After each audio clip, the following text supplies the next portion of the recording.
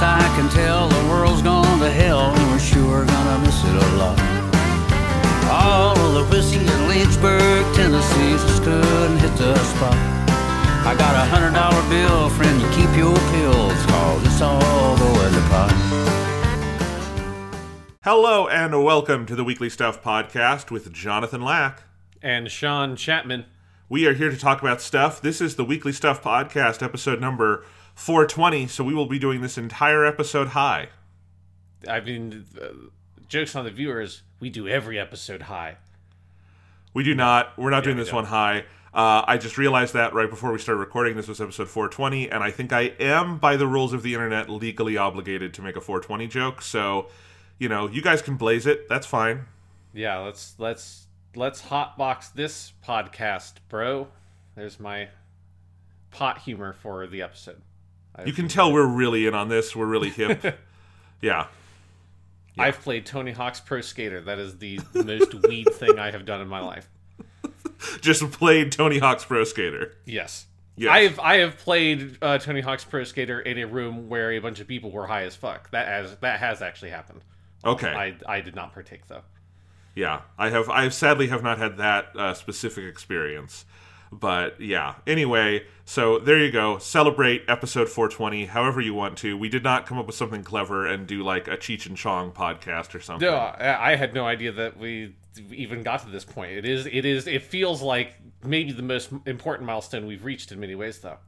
Yeah, how many podcasts get to make a 420 joke like this because they got to episode 420? It's pretty rare, I have to think.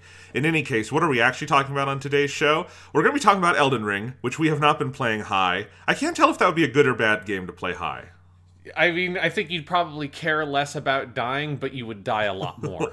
Yes. It's a game that, like, you know, other than if you're like just sort of running around in the open world finding stuff, but when you're actually like in a dungeon, that is a game that I feel like, as with all these games, demands so much focus and attention that it's not the kind of thing, you know, where people are like, you know, if they play billiards or something and they feel like, oh, I get a couple drinks in me, I'm a little bit better. Souls is not a thing like that. You got to be like really on your shit or you're going to get jumped by a pack of fucking rabid dogs. Yeah, I mean, feel free to correct us if you are someone who, you know, smokes a bowl every time before you play Souls. That is your ritual.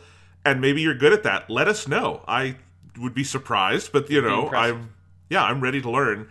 Anyway, we'll talk about Elden Ring. And then for our sort of main topic today, you'll be hearing another Weekly Suit Gundam extravaganza where we are finishing our journey through Gundam The Origin. We already did all of the OVA series, but we are going to be talking about the manga, particularly the parts of the manga that are not in the TV show because we've covered that story extensively. But I read the manga about half a year ago. You read it earlier this year while we were doing the Origin series, and it's a great, wonderful manga that we're excited to talk about. Yes, it's a rare episode where we're talking about manga and not anime. Yes, and I love manga, so I'm excited for this. In any case, Sean, do you have any other stuff other than Elden Ring, or has that just been your entire waking life? That's basically been my entire waking life. I mean, I have managed to watch some Jujutsu Kaisen, not as much as I had intended to at this point, but it's like one of the few things in terms of like entertainment that I was like, you know, because Jujutsu Kaisen is very good, but Elden Ring is so all-consuming. It is a thing that like I am really properly been fully obsessed with for like 2.5 weeks at this point, and I kind of feel like I'm at the point with it where I feel like I need to mainline it even more just to finish it. Like, I just have to finish it so that other things can take my attention. And it's like, and instead of trying to pace it out in a more sane person way, I feel like my only option, because I'm in so deep at this point, is just go as far as possible to finish it, because it is absorbed my entire life. Yeah, I kind of feel the same way, except I'm not on the, like, go through it as fast as possible route, Sean, especially because that's just not an option for me, because there will not be a podcast next week, just so you all know, a little programming note, because I will be out of town for spring break. My family is going to New Orleans, Louisiana. I've never been there. Should be fun. And I'm not going to be podcasting from New Orleans. That would be hard. So I'm not doing that. I'm not bringing my whole mic setup on the plane. So there just will not. We thought about splitting this episode into two, and I just thought, let's just give it all to them at once, and we can have a week off, and it'll actually be our first week off this year. So that's fine. But that means, Sean, there will be about 8 days where I cannot play Elden Ring, and I am really dreading that. Yeah, and I will have probably finished Elden Ring over the course of that 8 days, and I'll be there basking in the glory of becoming the Elden Lord or whatever the fuck's going to happen at the end of this game, and you will be in New Orleans, like living an actual life and having fun and eating beignets and fucking going down like the Bourbon Street and having a good time. And I'll be an undead monster. I'm just imagining you doing the Elden Ring pose is in the game while I'm in New Orleans. Yeah, no. So I am right now I'm exploring Nokron, the sacred city. We'll talk more about what we've been playing later, and I think I'm going to try to finish that up before I leave. But then I'm kind of like, I'm definitely not going to a giant new area like the North or something that I haven't explored yet, because I want to try to find a fairly natural place to kind of break for a little bit. I am looking forward to on my trip, I'll bring my Switch and I'll play some Pokemon and stuff like that. But yeah, my only other stuff is, like I said, I've been watching Jujutsu Kaisen. I finished that. We're going to be doing a podcast in 2 weeks on that, and then the movie that's coming out, Jujutsu Kaisen Zero. I did read the Jujutsu Kaisen Zero manga, which is a super interesting thing, because what it is, if you don't know what this new movie is, why is it Jujutsu Kaisen Zero? Why is it a prequel? It's because the mangaka, this wasn't their first manga ever, but their first high profile thing was this 4-chapter monthly manga they did that was called something else, and I forget what it was originally called. It was like Tokyo Sorcery School or something, but it was basically the precursor to Jujutsu Kaisen, and it had a lot of those characters like Gojo Sensei, but it had a different protagonist, and those 4 chapters sort of were popular, and so then they got the deal to do the full manga in Jump, but they restarted with the new protagonist of Itadori Yuji, and that's where the anime picks up. But Jujutsu Kaisen Zero that's the name for the collected manga of these 4 chapters that comes out, is republished later, and that's where the third year characters in Jujutsu Kaisen, like Panda, and those characters, they come from Zero. They're the first years alongside that character. So that's what this new movie is based on those 4 chapters. And it's an interesting little manga. I think it's good, not great, but it's got the pieces to make an absolutely phenomenal movie if they play their cards right. And based on the trailers I've seen and the reaction I've heard, it sounds pretty cool. So that was kind of fun to read. I might go ahead and read more of the manga, because the anime left me very rabid for more. Yeah, I'm very excited for the movie. I already got my tickets, and luckily the movie theater that's kind of like the movie theater I've sort of settled on is the one that's close to where I live, is a Cinemark theater that gets these kinds of releases anyways. So it's actually, I don't have to go out of my way. It's kind of the normal theater that is doing Jujutsu Kaisen Zero, which is nice.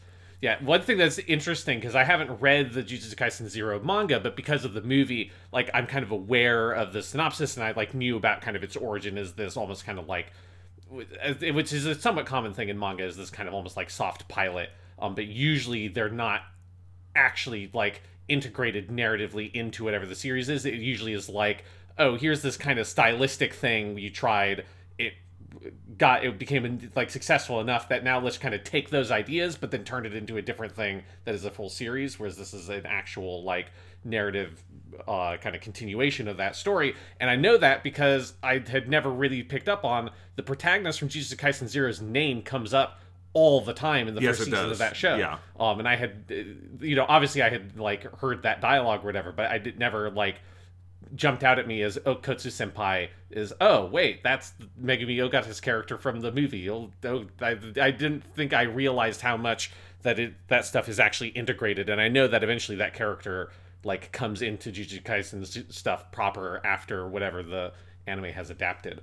So yeah, obviously it's a thing where they kind of need to do the Zero movie based on things I have heard about where the plot goes. All of that is super important to the main plot of Jujutsu Kaisen, which is kind of a weird setup for manga. That whole dynamic's pretty unusual. They basically had 2 routes they could go doing the anime, which was, does the anime just start with 4 episodes with a different protagonist and then jump ahead several years and have a new protagonist? That would be a very weird way to do a season of TV. Be bizarre.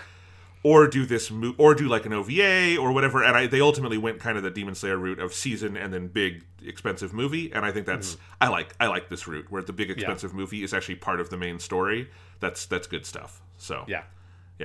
Anyway, but Sean, we have some time before we're going to be watching another big Gundam show, so I'm kind of on an anime kick. What's the next anime I should watch? There is a lot of options. I've been thinking about different like ones that have been on my to-do list. Like Attack on Titan is wrapping up, and I've been thinking about diving in and running through Attack on Titan, which is a long show at this point, but not a crazy long show. It's like 80 episodes. Yeah, I've only ever watched the first season of Attack on Titan, mostly because I've just been waiting for it to wrap up. Because that first season, particularly the first half of the first season, is really good. It gets a little bit rough around the middle, mostly for like production stuff more than story stuff, because they kind of were running out of time and budget. That's probably fixed now, because that's the kind of stuff that gets fixed in Blu-ray releases and everything. But then it got really good at the end of the first season also. Yeah, like Attack on Titan's good. Like I guess it like the depends on like what kind of thing you're looking for. If you're looking for like action shonen type stuff, or if you want to do like try other genres, because there's a million things. There's a lot of anime. There's a lot of anime, and I've watched a lot of it. Yeah, no, I am trying to think of like, and what is relevant to some of my like research interests and stuff too. But there's a lot. I mean, I also, at some point, and I might wait until it's finished, I want to watch the Dragon Quest show that Toei is doing, which is based on that manga that's been finished for a long time. It's kind of a classic manga now. There's lots on my to-do list, I've got a lot of like little funny shows that are just have always been sitting on my watch list because you've described it, like Polar Bear Cafe or something like that. That show. So I've been thinking about Polar Bear Cafe. I think I want to rewatch that show. It's so good. It's the most pleasant show in the world. Yeah, I'm trying to think of like a show I didn't think I talked about on the podcast, but is quite good. It's very recent. Is a show called Odd Taxi. That's a very weird anime. But it stars Hanae Natsuki. Voices this like walrus taxi driver. And it's sort of I don't know how to really like describe the plot. I mean, it takes place in a sort of world where everyone is a cartoon animal. But the main plot is like waffles between like kind of comedic absurdity and like weirdly kind of grim and realistic crime drama. Because the Waller's taxi driver ends up, picking up different characters in his cab and ends up kind of embroiled in a weird sort of like criminal conspiracy that involves some of his friends and other like people who have been in the cab. It's a very weird series, and it's very unique stylistically. That would be a fun one to watch. There's a bunch I'm probably just going to like download on my iPad while I'm on this trip, like Violet Evergarden I'm going to watch, but I want to watch that on like my TV at home because it's short and it's beautiful. That's not a good show to watch and do like a trip with your family, because you'll just be like, you'll be out like visiting some historical thing in New Orleans, and then all of a sudden it'll remind you of an episode of Violet Evergarden, and you'll just start crying in a corner. It's like, oh god, it's like it makes you feel too much. Obviously JoJo's Bizarre Adventure at some point I need to do the full dive on. That's a sizable show at this point. Yes. But I know the current season is airing right now, or the first half was out on Netflix or something. So yeah, I've been scrolling through some of my watch list stuff on Crunchyroll to think of other recommendations. Here's a good one. This is only a 12-episode show, but it's mecha, so I think it'll clearly be in your interest. Is SSSS Gridman. I've heard about this. Yeah, Gridman is a great show. It's sort of like a reboot of an old Sentai like mecha kind of show from I think like the 80s. But it's very good. It's got a lot of kind of like Eva kind of DNA in it, like not in terms of like the creepy stuff, but more just the slightly more experimental storytelling. Gridman is a really good one. Nice. Anyway, I didn't mean to turn this into a full like anime segment, although I will say Crunchyroll had a pretty big relaunch recently, which is interesting, because they got the full Funimation catalog in there. I had been watching Crunchyroll through Verve, which was the platform that when Crunchyroll was owned by Warner Media had a bunch of the other like Warner Media brands like Boomerang and Rooster Teeth on there. and that's all being broken up because Crunchyroll is owned by Sony now. So Verve like gave everyone, like, there was this big transition, and Verve like gave everyone, here's 60 days on Crunchyroll Premium, go over there, we're shutting this thing down, basically. Which I only ever started using Verve because it allowed you to download episodes so you could watch them offline when I was on flights and stuff. And they finally added that to Crunchyroll at the like $10 level. So I was happy to go back over to Crunchyroll. And I mean, it was all the same content, just with more. Now they have like dubs for everything, which is crazy because of all the Funimation stuff. Yeah, because now they're fully integrating all the stuff after Sony bought Funimation. So yeah, so there's which is nice for me just because like that was always annoying to have to up a like Funimation subscription once or twice a year to watch the couple of shows that they had streaming that like only they had. So it's nice to simplify that a little bit, less random streaming services to keep track of. It's definitely, Crunchyroll is by far the most comprehensive streaming service if there's a certain thing you like, which is anime. There's no other, like, if you like American TV, that means you need like 7 different services, you know? If you like Japanese TV, here you go. Yeah, it is nice to have niche interests because it means that there's like going to be 1 or 2 things that cater to your niche interests, so you get to ignore everything else. It's very good. Anyway, my watch list is long. These are all things I'm thinking about. You guys don't need to care about this. Let's move on and talk about Elden Ring. Sean, we've tackled this game from a couple different directions so far, but I mean, should we just start by talking about what have you done in the last week of this crazy ass game? Yeah. God. So I think last week I was right before the General Radon stuff. Like I had started exploring the Caelid Wastes because I was halfway through Ronnie's quest line. And you get, and as part of that quest line, like you can only proceed once you have to get to the area that you can only unlock after you've defeated General Radon. So I beat General Radon. I explored the area you talked about that you're currently exploring, all like that underground city, which that shit's fucking crazy, and that's fun because that area is definitely like higher level than some of the other areas. So like it means that it was very harrowing, but then you come out of it and you're buffed the fuck up and you've got a bunch of good equipment and you're leveled up. And so then like tackling some of the other areas and sort of main part of the game or whatever it becomes a lot easier because I did all that, came out, finished Ronnie's quest line, all of that. Like I think like other Souls games, this clearly has the same setup of there are multiple different endings, and the main way you get different endings is by completing a side quest chain that then will give you an item at the end that presumably there is some choice at the end of the game there you use the item. This is like Bloodborne did that, most of the Souls games did that, Sekiro did that. And so Ronnie's questline is one that does that, and I liked it a lot. So I think that's probably the ending I'll go for whenever I get to the end of the game.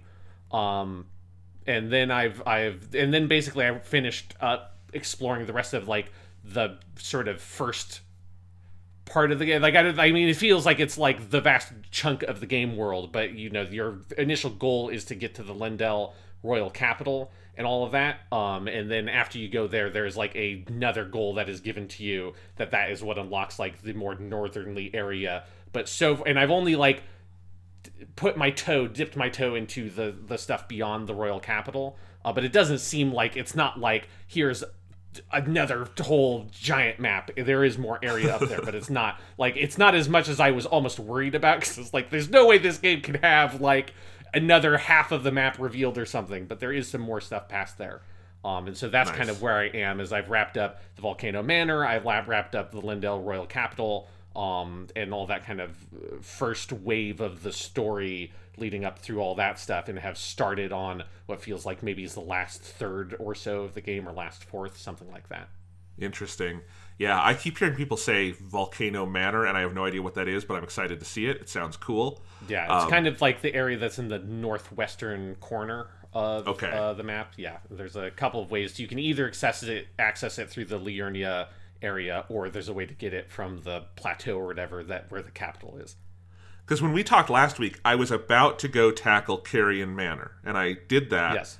And so I have been on Ronnie's questline basically all week, because it's so funny, because there is an area in sort of the eastern part of Liurnia, where there's this cool tower that's sort of like down in an area. You have to kind of loop around and get down there, and you go in there, and there's like a sorcerer you fight and all this stuff, but then you kind of get to the end and there's nothing you can do. But there's this one like thing in the air that you can see, like, well, if that came down a little, I could get up there.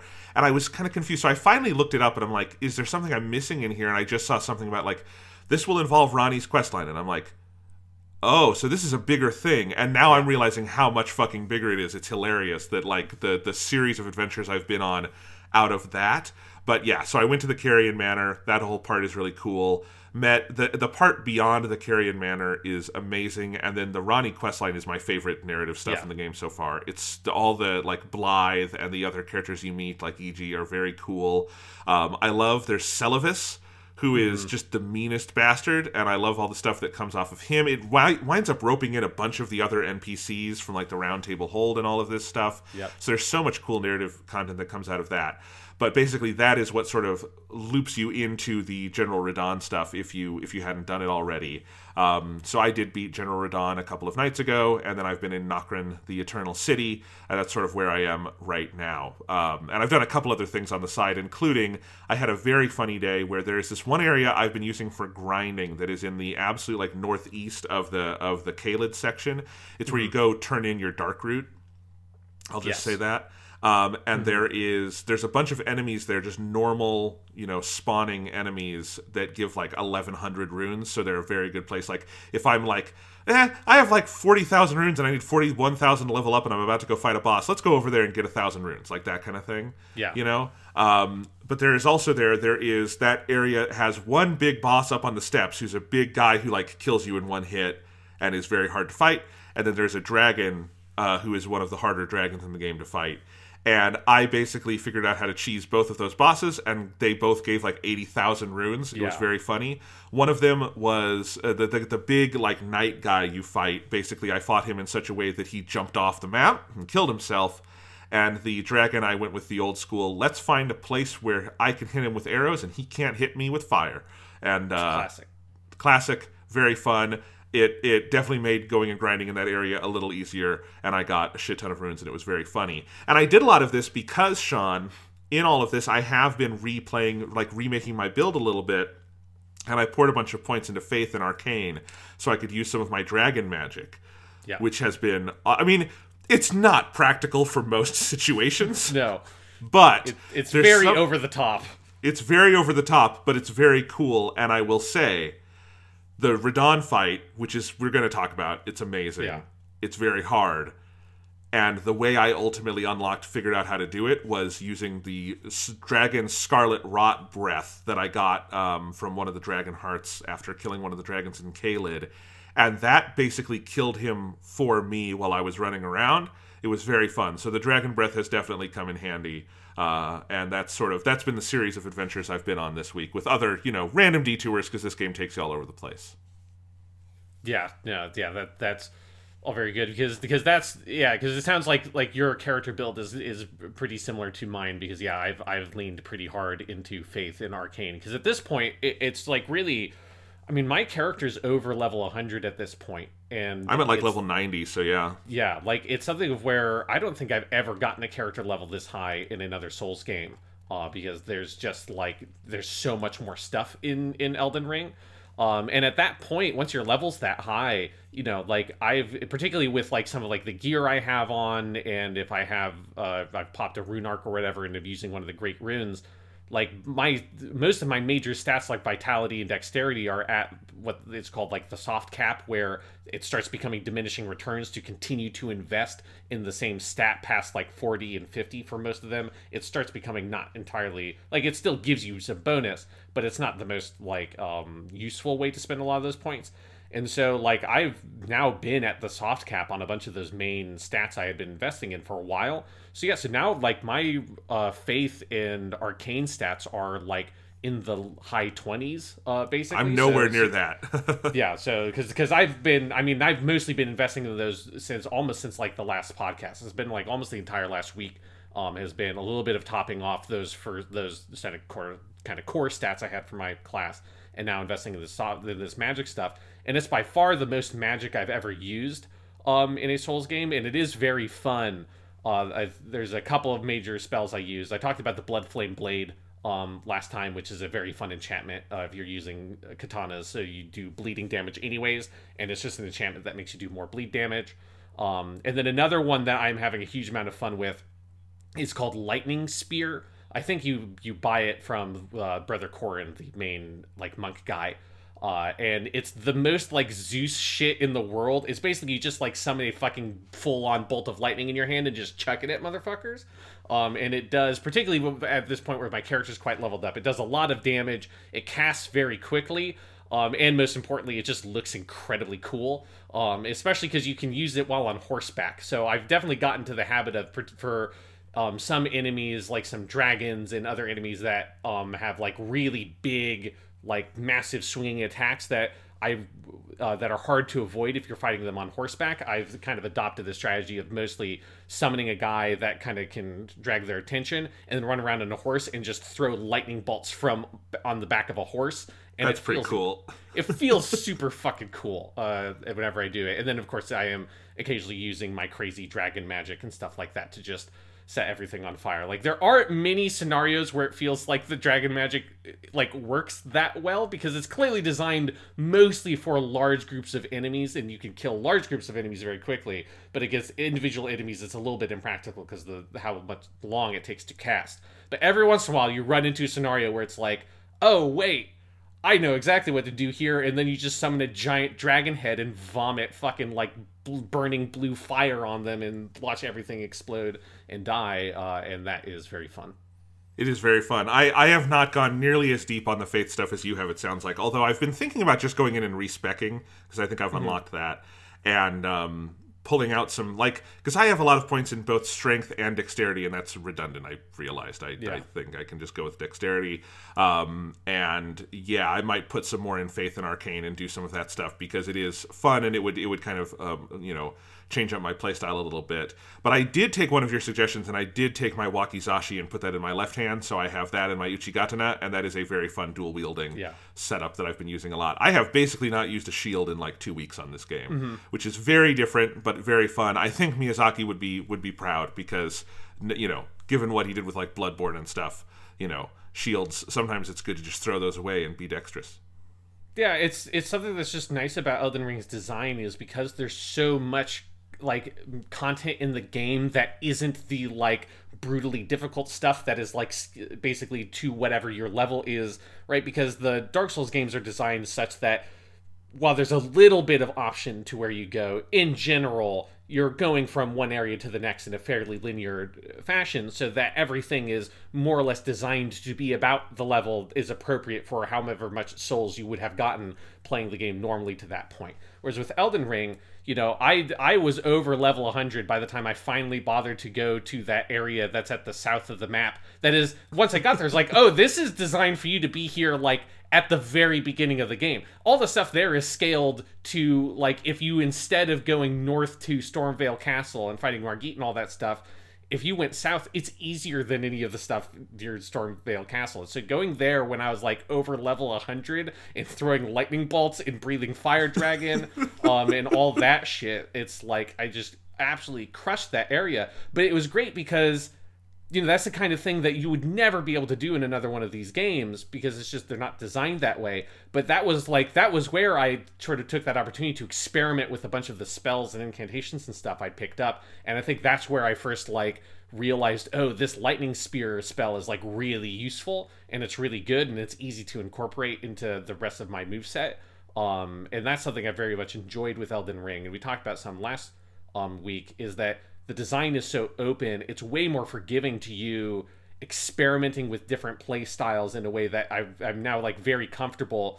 Like, I just don't even have a shield equipped as an option because I use it so infrequently that I realized it was just more practical at a certain point to get it out of my left-hand rotation, so it's just my left-hand weapon and my, like, Dragon Communion Seal that I use to cast spells. And I have never played a main Souls game without having a shield, because it was such an ingrained part, and it always felt like always want it to be there as a backup, and at this point I'm like, I don't need the backup because I've played enough with this non-shield play style in this game that it's just I don't need it anymore, and that luxury of sort of the openness of the design is really cool. It definitely is, because I've done the same thing. I have it, I haven't like put the shield away in the chest. I have it, and sometimes I've broken it out with like an enemy that I'm like, I'm not sure how to do this. Let's try it with the shield. And there's that we haven't even talked about this, that this is an addition. I don't know if this was in Dark Souls 3 and maybe I missed it, but where the shield, you can get hit with it and then you can do the big swipe on it. That's new. Yeah, that's new. Because it's not like the parry. The parry is still in there if you want to do that, but the useless parry from old Dark Souls games, not the super cool parry from Sekiro that is like the heart and soul of that game. No, and sometimes like that's helped, but mostly like I'll put the shield back on and try to like, no, I'm gonna get two swords out and just jump around and just cut this guy until he bleeds to death, or I'll do some little magic things on the side. So it's been fun, and like it is because the map is so big and there's so many areas and you get to know it very well. I have places I go where like, oh, this is an interesting weapon. I'm gonna go here to test this out, and that's been fun. But yeah, it's and I will say I did hit last night, finally beat them this morning, the first boss in this game that I thought was like, it was this by far the hardest boss I've fought in this game, maybe one of the hardest in all of the Souls series. It was the Valiant Gargoyles in Nokrin. I don't know if they were hard for anyone else.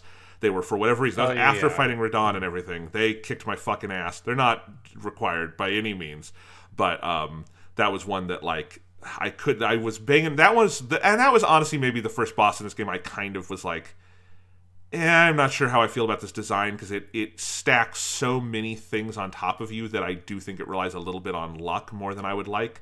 Yeah, that's the one where they have like a poison attack, right? Where they kind of like vomit up poison gas. Yeah, that was the part of that fight that I thought was like, this attack is like annoying in a way that is like hard to tell when or how it's going to hit you, and so it's like not particularly visible. Especially once there's two of them, and like there's a lot of like, I mean, and all of the bosses in Souls have certain levels of like, when are they going to do what attack is part of like the chemistry equation that you're playing with. But some of it was just stuff that like I had found a good way to beat them pretty early on in the fight, and it was just waiting for the conditions to line up that it worked for me. But yeah, I will say, been running around in General Radon's armor because I saw that after I beat him, and I bought it because I had a bunch of souls, and I was like, this is cool as shit. And I also got a talisman around that time that raised my equip load, so I can still have a medium roll while having that crazy ass armor on, and it's very fun because you look goofy and awesome.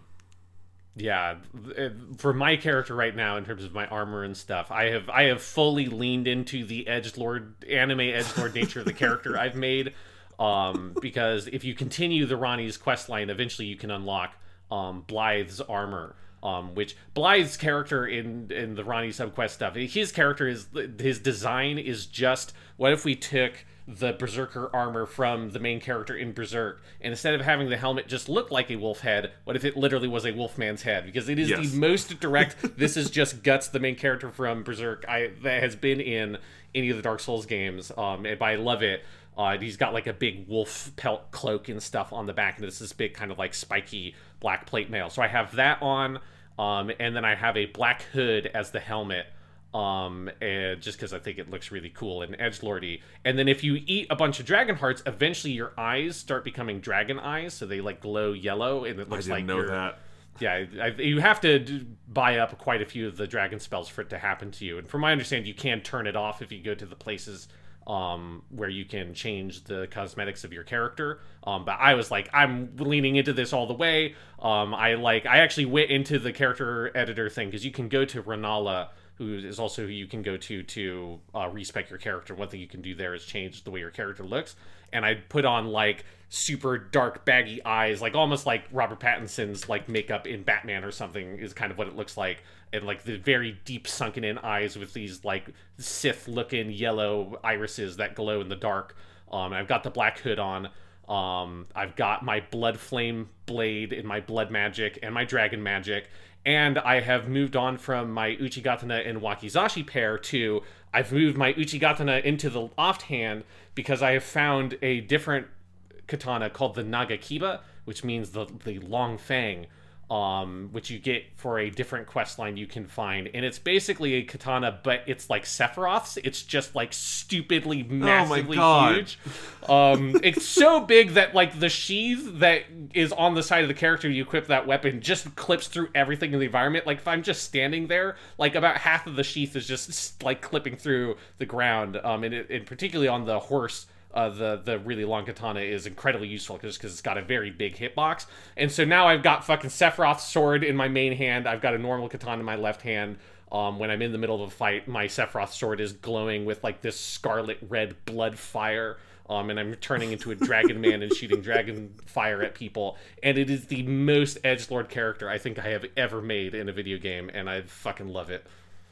So I take it you and I are in the same camp on armor in Dark Souls game, that we care more about the cosmetics than the stats? Yes, yeah, 100%. Like I care about the stats in so much as like I want to make sure I at least have that medium roll. But other than that, like, you know, I could put on a helmet that's a lot better than this black hood, but I want the fucking black hood because it looks really good.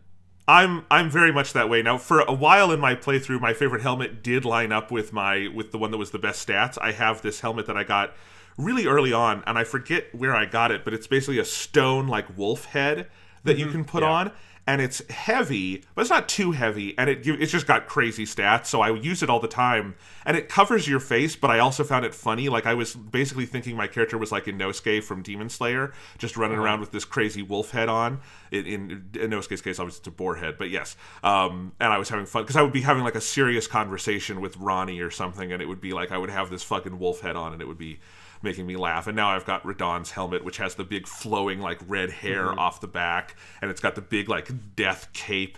Anyway, I love this kind of stuff. Yeah, I know you can really like, you know, min-max your stats on all of this stuff, but like the truth of the matter is most bosses will kill you in a couple of hits, so I care more about moving and all of that stuff and looking cool.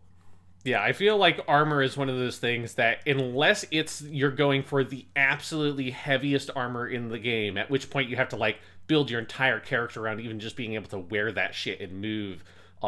It's kind of useless in Souls games. It's like it's unless you're going super hardcore on it, the amount it mitigates damage is so minor that it's going to do enough damage that you have to fucking drink an Estus flask either way.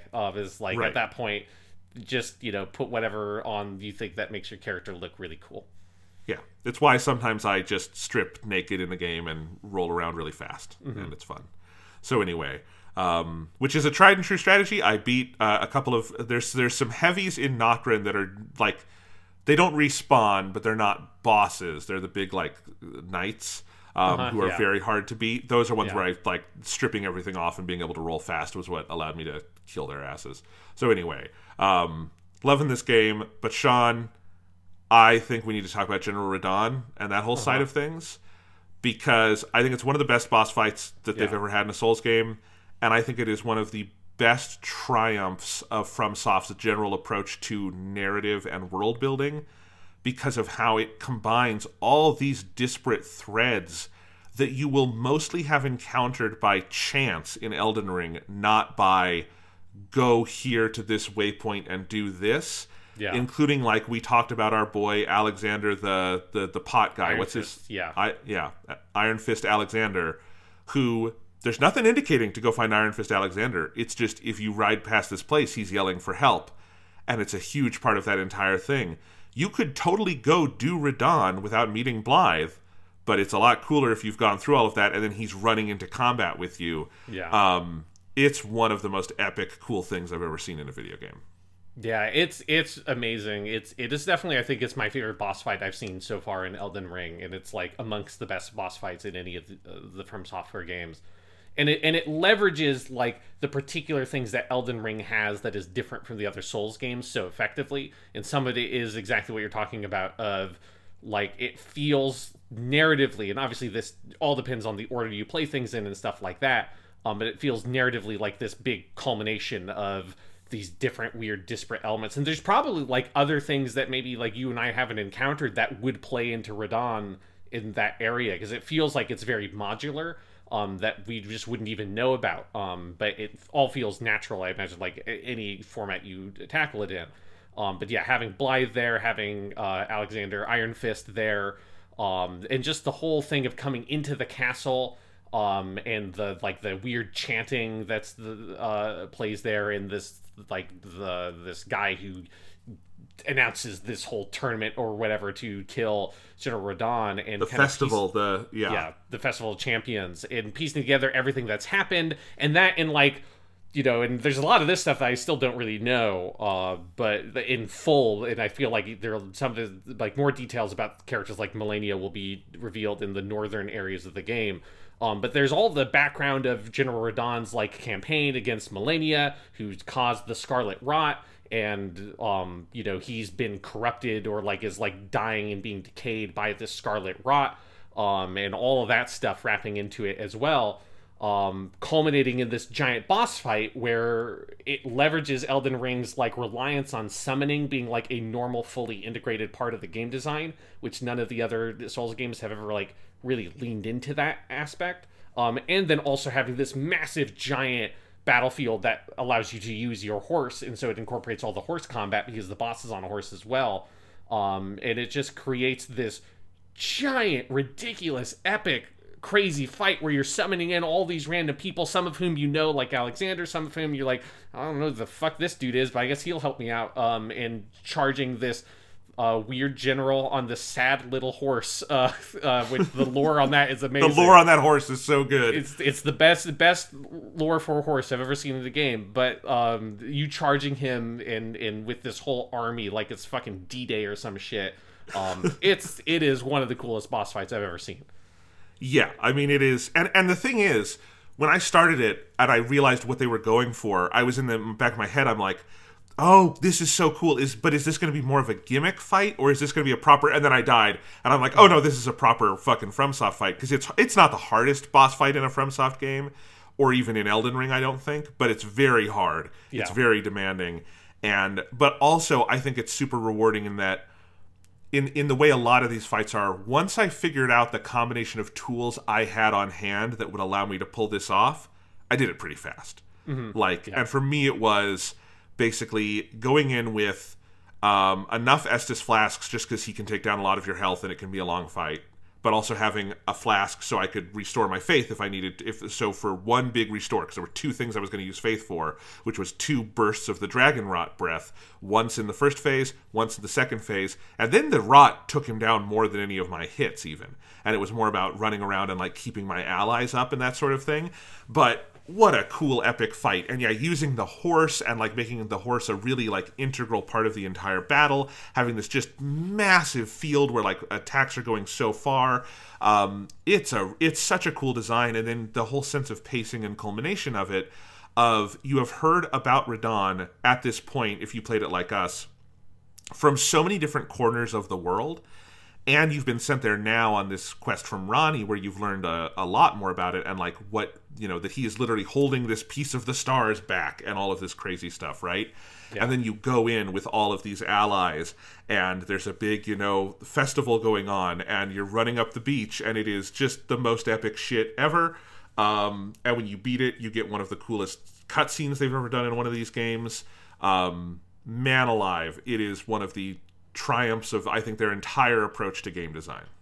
Yeah, it is really amazing. And yes, and then in the comet then striking in the forest or whatever and going over there, and it's like it's legit, like it has just like ripped a giant hole in the map. It makes me really want to like load up a new character or something and just go see what the fuck was here, because I knew I explored that area and I assumed there must not be anything super important in that chunk. But it is like funny to just be like, oh fuck, like if there was something there, it's definitely not now, because there's just a giant fucking crater that you can see from basically anywhere else in the map. If you look over there, you can see it almost looks like shit like Genshin Impact likes to do this with big floating rocks and this like massive crater. Yeah, it's one of my favorite things I've done in Elden Ring, is that whole boss fight and all the story around it. And I did use Radon's armor for a while, until I unlocked Blythe's armor later in the quest line, because Radon's armor is very cool, and he was very cool, and I felt like I gotta pay respects to the man by wearing his big cool cape and everything. Because also we need to just talk about Caelid in general, because that whole area is wild. But also the keep, his castle, Redmane Castle, is such an interesting thing, because if you've played any other FromSoft games, and hell, even if you've only played Elden Ring, you've been to several castles at this point. And it's not the normal FromSoft castle, because it's mostly empty, and it's mostly about atmosphere and sort of mood and a general eeriness. There's a couple of enemies, but there's no, giant overriding threats. It's quiet and it's empty because all the soldiers are out trying to fight in the Caelid wastes and mostly dying. And then you get there, and it's you get to the end, and then you're preparing for this festival. So it's mostly just kind of a staging ground. And it just builds the hype for the fight in such cool ways. Yeah, and I think one of the things I love about the Caelid Wastes is how much of the the narrative of that place is just built into the world and the way it feels, and it's easily my favorite poison swamp type area. Yes. From Software's ever done. There are a lot of poison swamps in the From Software games, and there are a lot of poison swamps in Elden Ring. There's always another poison swamp. You may think you've seen all the poison swamps. I'm sure that there will be 2 or 3 more poison swamps before I'm done. But there's something about Caelid Waste, partially just because it allows you to use your horse, so you can just get around, and so it's less of a hassle in a gameplay sense. But just the real feeling of just despair and loss there, that this whole area is completely gone, and all the soldiers are there on the edge of, it's as you're coming in and you see these molten walls built up of different stages and camps of soldiers with fire magic and big the big crazy fire breathing chariot things and all of that, as they're trying to just burn everything else to try to keep the rot from spreading. And there's these roving bands of corpses going around the roads and stuff like that. It's just this incredibly harrowing area. And for a long time I had assumed that at the center of that area was going to be a dungeon, and that's where Radon was going to be. But there isn't a dungeon there. It's just it is just what it is on the surface. It's a big swamp, and in the middle is a general or whoever in Radon's army that you can fight as a mini boss. That's a very cool fight. But yeah, there's just something about that entire area and the story it tells about this conflict that seems to just have ended without any real resolution, because everything is dead. Everything lost in this battle, and Radon is barely clinging on to life in sort of sanity, and has to be basically put down because he's basically half dead and just cursed to wander, I think is what his description on his armor says, as he's being eaten away by the Scarlet Rot. The entire narrative tone and feel of that area is so thick and palpable, in a way that I think is exemplary of the best kind of storytelling that From Software does. Yeah, I agree, and I think it's not just my favorite, poison swamp area, but of and they're usually poison swamps, but of the the really mean areas of a FromSoft game, usually built around a poison swamp, but not always. And just this one, and I think it's because there's so many ways the game sends you to Caelid, but also lets you know this is sort of a later game area. You're not going to master it when you're level 10 or something, because the first time I got sent to Caelid, I was very low level. You were much lower level even. You've talked about that whole, story. Because it's a really hard area. It's a really challenging and mean, but it's mean in such a fascinating way that is so thick with atmosphere, literally, because the sky is red and the, soil is, full of iron, and it's just, everything's on fire, and you've got those walls that have dragon fire burning them and things like that. And there's just all sorts of enemies. There's the big fucking dog dinosaurs. I don't know what to call them other than that. Yeah, they're what if you had a dog and a giant baby chicken and you fuse them together? They've got these giant heads that they use to stupidly try to headbutt you. And the thing I love about those dogs is they're, particularly when you encounter them when you're level fucking 8 or something, they're utterly terrifying, but they're also surprisingly easy enemies to take care of, particularly if you have a shield. But yeah, you've got those. They're just running around eating shit up. You've got the big fucked up weird crow thingies. I love those. You've got, and then also all of the Redmane Castle soldiers have come up with crazy things the big contraptions they're in that shoot fire out of like Yep. the big green head, and you have to go around to the back to kill the little like soldier controlling it like he's the fucking Wizard of Oz. I love those things. There's several like forts to do, and there's some really cool stuff there. But like Caelid was this place where I was sent there early, came back, but I kind of had kept going back there because there was so much cool stuff I was exploring and trying to find. And there's this whole like under area that has this big chasm leading up to this Colosseum where there's nothing there yet. I think a lot of people have been suspecting what's going to be there eventually, but the only way to get down there was eventually going through the Siofra river well, and that's how I figured out all of that stuff. So I had spent a lot of time in Caelid in like different bursts, and every time I would come back I would understand more about it, and it would be so fun. But the final push I made where I went all the way to Redmane Castle, that part is so cool because that's where you have like the soldiers are all fighting the big dog chicken guys who are fighting other enemies, and like there's just this big like just war going on basically that you're running through. And I had a very fun moment of like realizing this game is a little bit of a chemistry set where I was riding on Torrent and I had I got some of the dogs to start chasing me, and I led them towards where all the soldiers were, and I just created this giant battle between all of them where they're all fighting and killing each other, and I'm just standing back collecting all of the runes while they do it. It was very fun.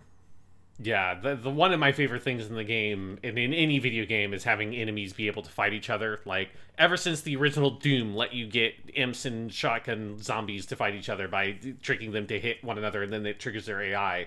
Getting enemies to fight each other in video games has always been one of the coolest things to do. And yeah, it is definitely a thing that Elden Ring does a lot more of than other Souls games. Like, you would run into that occasionally in another Soul game, and like Sekiro does it a little bit more than some of the others. But here you can actually legitimately like weaponize it as a tactic to clear out certain areas, which is really, really fun. Yeah, absolutely. So, you know, and I also did in Caelid, there's the whole City of Sorcery, Celia. Yeah. And I finally went through all of that stuff too, which leads you all the way up to the like tallest part of the Caelid map where you're up on the mountain and have all of that stuff. And there's this whole quest line with this woman named Melania or something, Millicent, I forget. Yeah, Millicent. Yeah. And there's this guy in a shack you talk to, and there's got to be something more with that later that I haven't found because it's okay. But that was super cool too. Because that City of Sorcery was one of the first things I found when I went to Caelid. Got my ass kicked and ran away very hard. But when I went back, I was ready to fight those motherfuckers because it's a bunch of like ghosts that come in and out and use sorcery, and I kicked their asses. Yeah, and they're like the whole lore of Selenia is that it's like a city of like assassin sorcerers. So they've got a bunch of like invisibility magic and stuff that you can get if you explore that area. That I can't use because it's all intelligence. But that's like fun. Cause yeah, I generally in a game like this I would be annoyed by teleporting enemies, but there's something fun about like the teleporting glass cannon type enemy where they basically go down in one hit. But they just like kind of teleport around and try to pepper you with shit. And then you just stab them in the face with a sword and they're dead. Yeah, and all the stuff with that and Millicent. Like, this is definitely of the From Software games, like particularly of the Souls variety of From Software games. This is the best stuff in terms of like NPCs in the open world and little side quests, both like little side quests and big side quests. Like with the Ronnie stuff being by far the biggest, but there are several like quite sizable quest chains in Elden Ring that is the size of, you know, like it takes you like maybe 8 to 10 hours to clear like the entire Ronnie thing if you sort of mainline it. It's like that's the size of a whole video game. And there are several quest lines that are several hours long, and usually they're kind of like chunked up in such a way that you're not going to encounter it all in one go because you'll have to go to a new area and encounter those characters. But it is something particularly like at the point I'm in now, like a little bit after the royal capital, like you start to see some of that stuff kind of full like ramping up or like entering like what feels like it's kind of last phase if you've been following a bunch of those, and that's extremely satisfying because I love all the little characters you run into and all the little like the people in that world and their stories, and it's a nice balance between being stuff that is that kind of vague sort of like mysterious esoteric quality that the From Software games traditionally have, but it's also more explicable and more followable than a lot of those, and there's more just dialogue with actual people which is something that like the other Dark Souls games would have a couple lines of dialogue with this dude, and you'd run into him here and there in the world, and you'd have to get a wiki to find any of like the quest past like the first encounter. And here, there's a lot of that stuff that the game actually kind of tells you, hey, go here, do this. You can talk to me multiple times to get more and more dialogue and get an actual story. And that's a thing I've been enjoying a lot, is actually having, in a very Sekiro-esque way, having actual characters with actual story that you progress throughout the game, and your relation to them like shifts and evolves based on where you are in the quest line. Like that stuff is very satisfying. It is a step above, I think, the other Souls games. Oh, totally, yeah. It's because it still has that same sort of ineffable, weird quality where everyone talks a little off. The voice acting is weird and bizarre, but also really awesome. There's so many characters like that I just love. I've been thinking a lot about the characters in Ronnie's questline, for instance, like the guy who becomes one of your new blacksmiths, the big giant, yes, E.G. He has the coolest speaking voice. I love how he talks about Blythe and just all of that stuff. And there's characters like that just peppered throughout the world. Yeah, and yeah, they've just like got like good like meaty dialogue, and you can really learn about them. And yes, like EG is one of my favorites. Just conceptually, this big crazy giant dude, but is like super articulate and is like very concerned about his mistress Ronnie and serving her. And just the fact that you've got this character Ronnie and she has her whole own like supporting cast of characters, like that shit's so good. It is the kind of thing I think I've always wanted the Souls games to lean into more, and it's very satisfying to actually have like real character stuff to follow in these stories, and it's not just like lore dump, which is satisfying in many ways, but I think it becomes a lot more meaningful. Like the fact that Radon is holding back like the stars and fate and stuff like that is cool from a lore perspective, but it's rendered way more meaningful when that's connected directly to a thing you're doing with Ronnie and her other characters. And it's like, this is not just a thing in the past that you're uncovering like a video game archaeologist. This is a thing that has like present impact and real importance for real people living in the current like present of when the story takes place. That to me just makes all the lore stuff feel way more rich. When it isn't only historical, it shows how all that historical stuff has meaning to the people living in that world today. Absolutely. So is there anything else you want to talk about with Elden Ring before we move over to other things today? It's a fucking kick-ass game. I can't stop playing it. I had a very fun moment where I haven't done much of the multiplayer stuff, but I did do a little bit of getting summoned into other people's worlds to fight a boss, because I've gotten used to using a lot of those rune arcs to get like the stat boost or whatever with your great runes, and I was running out of them, so I did a couple of those, and there was one that felt so utterly serendipitous where I helped a guy fight a boss that was in the royal capital, and we completely fucking trounced it, like fucked this dude up completely, killed him, and then as we killed him, like perfectly synchronized, we both did the Elden Ring gesture of doing the big circle, and it was like frame fucking perfect. Like I could, because I had been doing that on all of them because I thought it was very funny. To just have a weird ghostly specter join you, fuck this dude up with a big crazy Sephiroth sword, and then just do this big circle and then disappear. And the fact that this guy, we did it perfectly synchronized, as if it was planned, that was very satisfying, and that was basically like the last thing I did playing the game last night, and it was like a good feeling to go to bed with. Is like, yes, there's some random dude out there in the world, or lady, who knows, someone out there in the world is perfectly on the same wavelength with me in this game, and that I felt a little bit of connectedness to humanity, and so that's the thing you can get from Elden Ring also. Well, the multiplayer is a whole thing we should talk about at some point, because it's not massively changed from the other games, but it's always been great, and I think like a lot of things in Elden Ring, it brings out what's always been great about the Souls formula. I just love, because I've been doing the same thing you have, Sean, where I use the sort of, I forget which finger, one of the mini fingers you have, and it's the one that kind of puts you in a looking for group queue and throws you into someone's world. And that's really fun to just go into someone's world, and you have no way to communicate other than, jumping around and doing emotes, right? And I remember the first time someone came in and someone was doing an emote, I realized I did not know how to do the emotes yet. I hadn't consciously figured that out, that it was with the gestures on the DualShock or on the DualSense. And so I just started jumping, and then he just started jumping, and then we went and killed a wolf while we were jumping. Like, it's just stuff like that that's so silly. I've always loved all of the messages you get in the world, and they're great in this game too. This is the first time I've played a Souls game at launch, so there's even more messages than I've seen in the game before. And so, I love the silliness of all of that. I think it's a kind of multiplayer that fosters positive community in a lot of ways, because you can't shit talk people and be a dick, right? I mean, you can kind of be a dick, but the ways you can be a dick are pretty fun. Like, it's annoying when you see it too many times, but like, jump off here and it's a big cliff and you go, hardy, right? But like, that's the most dickish you can be, right? Other than that, it's a pretty positive experience, and like, people go into those groups genuinely wanting to go like help you with the boss and do cool stuff, right?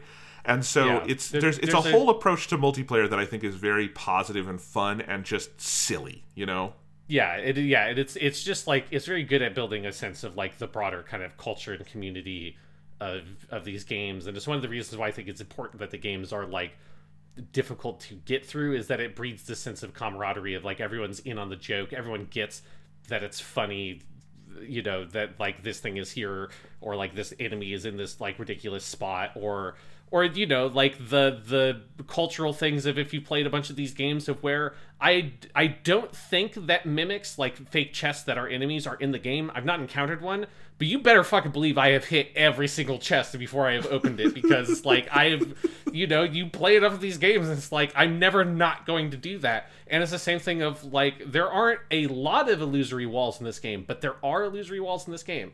There are fewer than the messages would indicate. Yes, people like to say that they're illusory walls, but like, if someone says there's an illusory wall here, even though I know there's like a 1% chance that this is a legitimate message, I'm fucking hitting that wall. I'm not better than that.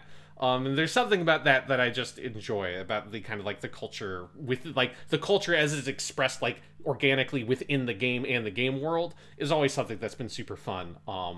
Because I think it's when you do troll someone like that, what's the worst you're going to do to them? You're going to get them to hit a wall with a sword and then they move on, right? Mm-hmm. Or if you're really stupid, you'll jump off the cliff, but then you just go back and they don't put your souls at the bottom of the cliff, right? So, you're generally fine. And usually you can tell if the jumping off the cliff will kill you because there's a bunch of bloodstains around it. So, and there's probably a message right in front of it saying "liar ahead." Yes, which I love. Because how the messages generate in your world is totally random, and it basically tells you that there's probably like 1,000 messages that are saying, "Hey, jump over here, treasure below," or whatever, and then there's probably another 1,000 messages by different people saying "liar ahead" right in front of that. So it's like, you're probably getting two totally unrelated "try jumping here" and "liar ahead" messages, that those two messages weren't connected to each other. There's just enough people doing the same exact jokes that you're just getting those jokes generated to you in unique patterns every single time. I love this game, Sean. I love it very much. But let's talk about something else we love. Let's talk about Gundam. Let's talk Gundam.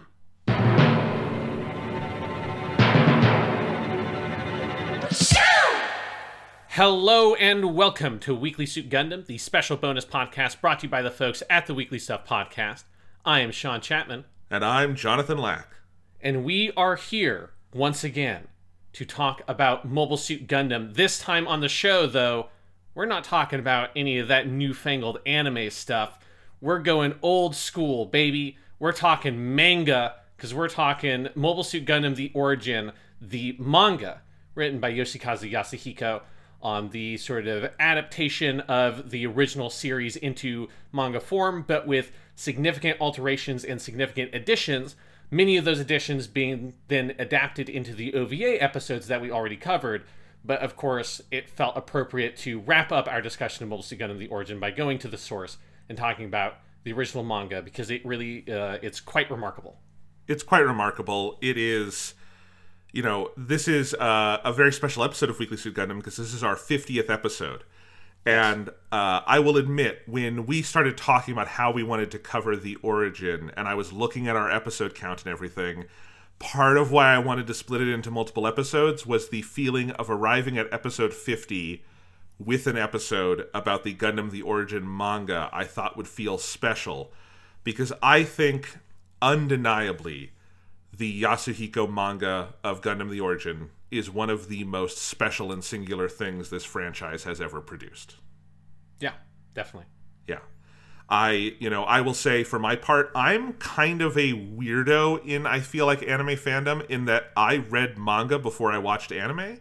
I am someone who, when I was a kid, we were getting our first wave of official manga translations in the West, in America, through, well, maybe the second wave. The first wave was like early 90s stuff where like traditional comics publishers got it and did all the flipping and all the bad shit with that. Yeah. And that was bad. But like when Viz did their first Shonen Jump magazine, and we were starting to get the tankobon, but they would call them graphic novels, out at like Barnes and Noble and stuff. And so like I read Dragon Ball stuff before I watched Dragon Ball stuff. I had seen like Yu-Gi-Oh on TV, and then I got obsessed with the manga and really loved that. And I just, One Piece early on, I really fell in love with manga, and I've always had a real love for the art form. I've never read that many American comics. Nothing against the medium, just to be clear. It's just it's just not something that's in my area of expertise that much. But I've always loved reading manga, and I really have a soft spot for it. As just a mode of expression. And I think Gundam the Origin is the best manga I've ever read. I think it is a real masterpiece of pretty much every aspect of the medium, written by someone, later in their life, later in their career, with a real mastery, going back to work that was foundational to them as a creative person, right? And treating it with sort of the weight of experience, but also a singular vision, because we talk about Gundam in auteur terms quite a bit with like Tomino, but no anime is made by one person. It's a lot of people working together. A manga, sometimes there's assistance and stuff. I actually don't think Yasuhiko did that. I think he did this all on his own, is what I was reading about, other than like maybe some inking. And so it's a very singular experience. And I just think, there is something... there are certain things I like that the anime does more. There's certain things where I think the manga does it better. But either way, there is something so special about seeing a version of Gundam this sort of unfiltered through a creative mind on the page like this.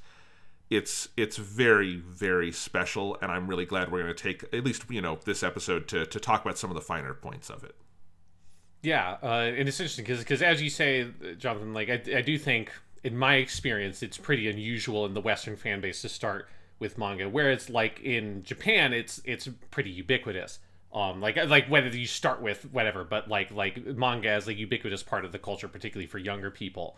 But yeah, like for me in manga, I grew up reading American comic books, because that's the stuff that my dad read. So I grew up reading superhero comics, and then getting into Dragon Ball and that stuff through anime. But I did read some manga when I was a kid. Like I read the original, like the pre-Duel Monsters Yu-Gi-Oh stuff, which is always fucking wild. And if people have never experienced it, you gotta read Murder Yu-Gi-Oh, because it's fucking crazy shit. The best thing I have ever done on Twitter, you can go back and find these, are my threads where I did, it's one giant mega thread where I read through Yu-Gi-Oh! And I did a kill count, remember that, Sean? Of every person Yu-Gi-Oh! Murders? Yes. And it's a lot, there's a lot of murder in that series. There's a lot of murder.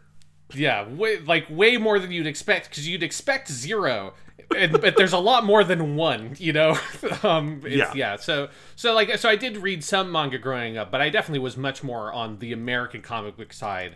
But for the past 4 or 5 years at this point, I started getting into reading manga in Japanese, because it is, I think, that and visual novels are the two easiest ways to practice reading Japanese, or like putting on Japanese subtitles on a video where people are speaking Japanese. Like that obviously also helps. But with manga, and I assume this would be the same thing, and I've heard from lots of people in like interviews of like creators for whom English is not their native language. There are lots of people who learned English primarily by reading American comic books, because being able to give context to language through images makes it much, much easier to read. So for the past 5 or 6 years, like I've kind of like rediscovered manga or something as a kind of personal thing. And I haven't talked about it much on our podcast, mostly because I read it at a relatively slow pace, and just like do a couple chapters a night kind of thing, other than like Kimetsu we talked about on the podcast and stuff. But yeah, so that's something that's fun, and Origin got to be that thing for me several weeks ago, or a month or two ago at this point, reading through the whole thing. in Japanese. And yeah, it is amongst the best manga. Like it is that I've read. It is a like masterpiece of the art form. I think particularly in the particulars of like paneling, page layout, the way that like the art works, and these kind of the core fundamentals of like visual art, whether you're talking about comic books or manga, right? It's the same, like two different words referring to the same fundamental thing. But that like very particular art form, it is such a pleasure to read something like this that really understands the bare fundamentals of how to construct a narrative and pace a narrative and tell a story through the visuals as like the primary medium that is delivered. And there's obviously dialogue there, and the dialogue is good. I mean, the Japanese dialogue, I can tell you, is if it's a scene that was in the anime, it is the dialogue from the anime word for word, like with very rare exceptions. If it's adapting a scene from the anime, it will almost never change the dialogue. But it is the story and the way it's told through the visuals and through the art, and the way that the art is constructed, contrasted, and juxtaposed on between panels and pages, which is the core fundamental of what comic book storytelling is. And this is like a masterpiece of that art form. Like I do have quibbles, and we'll have like discussions about some of the things it does as an adaptation. There's some things it does that I kind of disagree with. And I do think ultimately I wish that the manga went further afield from the anime, because I think as it goes on, I think there's a tension in the work between things that Yasuhiko wants to do that's different, and then things that he's pulling in directly from the anime. And I think there's sometimes where I kind of wish you got more of him being able to go, or like feeling like more free to go further field and just say, we don't have to adapt this like iconic scene from the anime just because it's an iconic scene from the anime, like then doing something more different with it. But that's more like partially a Gundam fan perspective coming from the show, and it's more of like the bigger picture. I have some issues with some storytelling choices, but the like core foundation of it is so sublime and so perfect in how it uses its medium to tell its story. And that's the thing that like I think is basically impeccable about Gundam the Origin as a manga. I mean, you know, if the collected volumes that we have in the US are these, it's the perfect like versions that they got in Japan, so it's 12 volumes instead of the 24, and they're on like art paper, and they're big and really nice. But they also have all these extras, and basically every single volume has one or more essays from a various like manga creator or anime figure or someone, you know, like Makoto Shinkai comes in and talks, and, you know, Hideaki Anno talks, and then several like various like mangaka come in and talk. And you can just tell that throughout its serialization, this manga was just sort of greeted with awe by the industry, of a lot of people who like know their stuff looking at it and going, God damn it, this thing is crazy, you know? Kind of like I feel like, I don't know, like if you follow any like filmmakers on Twitter, the way they talk about Steven Spielberg's West Side Story right now, you know, something where it's like, God damn it, this guy is really good at what he does, but like really impressed. And there's just a lot of that throughout here. But yeah, I really love Yasuhiko's artwork. Obviously, we both do, because we've said several times, you know, that's sort of our favorite character designs in Gundam is first Gundam stuff. We really love the art style of F91, which he had a very big hand in, obviously. And, you know, you get that in manga form where it's, you know, just, there's no layer of someone else interpreting those drawings, right? It's all him. And I think that the two, like, number one things this manga and his talent has going for it is just the general sense of like paneling and how good that is that you talked about, Sean, but also how much nuance and detail he puts into character expressions, and that, you know, the Gundam character designs in facial features are fundamentally very simple, but he is able to wring out just incredible emotion from them.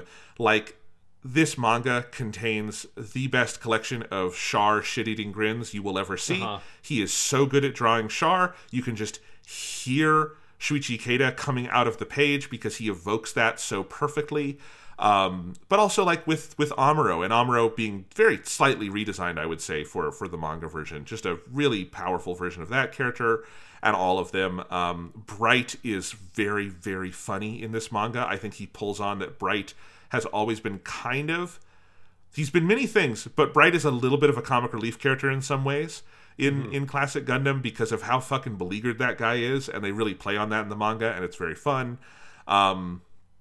You know, the way he does color pages is just completely unlike most manga. You know, most manga, when they do their fun color spread, maybe like the cover page color spread will be something the mangaka did the coloring on and it looks really beautiful. But oftentimes if it's a color chapter, it's, you know, just kind of fill in the color spaces, right? And it's not that interesting, I don't think. For Yasuhiko, the color pages are picked very intentionally. It doesn't feel like he was that limited in when he wanted to use them. And they're basically all done in watercolor. And they're very impressionistic. They are not like trying to be realistic color matches for what's going on, or even to like match what was in the anime. And it's just constant, breathtaking images that belong in a fucking museum. If you followed me on Twitter while I was reading the manga, I just took hundreds of pictures out of the manga, and I posted a lot of those on Twitter to share them. And I thought I was being a little indulgent at first, and it actually got a lot of reaction from people who were like, had not read the manga or hadn't been able to afford all of these expensive books, and were just very happy to see, like, this is the scene where Miharu dies. Oh my god, this is drawn really stunningly, you know? Yeah, in the version I read, so like, yeah, to also like reiterate, because you read obviously the English versions that exist over here as what in Japan is called the Aizoban, which is basically like I love it, it uses the character love for it, which I love about that word in Japanese. It basically means like collector's edition, but it's like a fan's edition or something like that for people who love the thing kind of edition. But unfortunately, those don't exist digitally in Japanese, and obviously, like, as expensive as it is to buy all the English versions of Good of the Origin, it would be substantially more expensive to buy all the Japanese versions of the Aizoban and then import them. So I read digital versions of the Tankobon, which are the like 24 volume original Japanese releases in like original in collected format. And those do have colored pages, but not all of the pages are colored. So some of the colored pages are instead rendered in like kind of grayscale.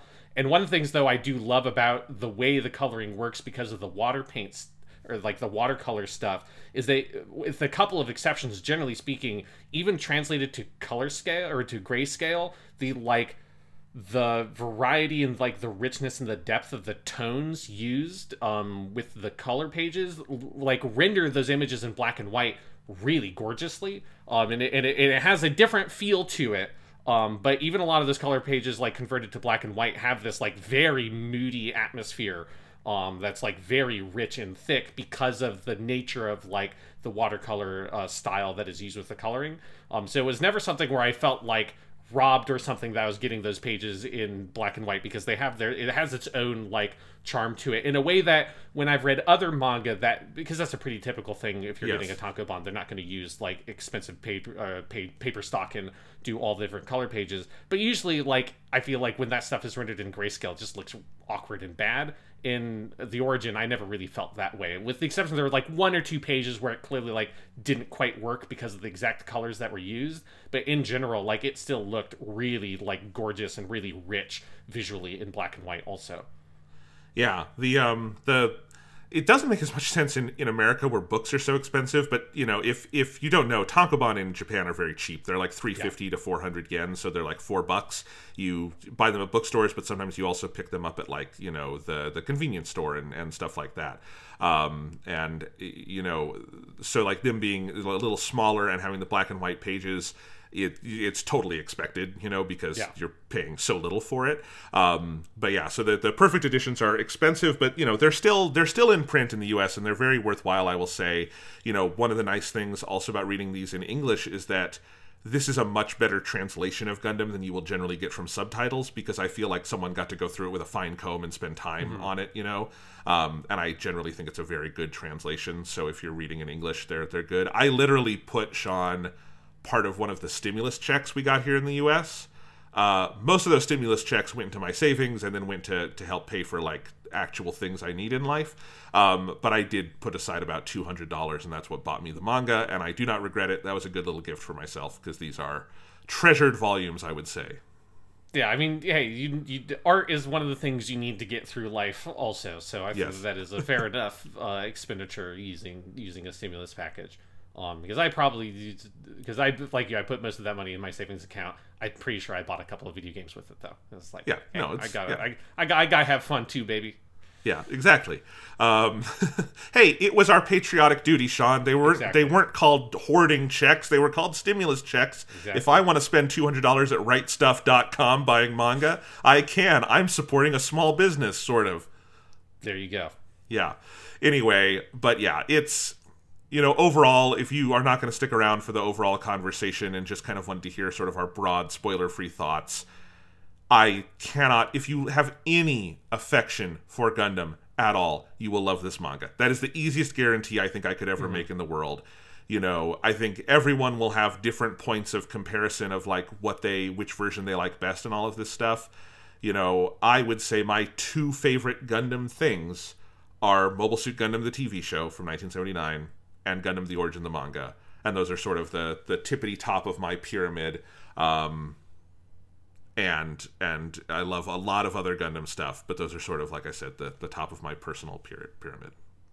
Yeah, and for me with this, honestly, it's almost like the Gundam stuff is kind of like almost like a side for it with it for me. Of like it is like more about just like the craftsmanship of the of the piece itself of it being a manga, because it really is like.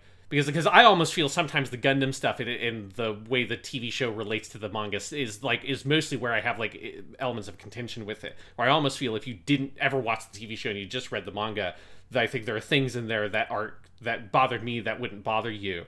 And the nature of like the craftsmanship of it, and that's I think kind of like what we mean when we say masterpiece is it's about the fundamental craftsmanship of the art form that it's a part of.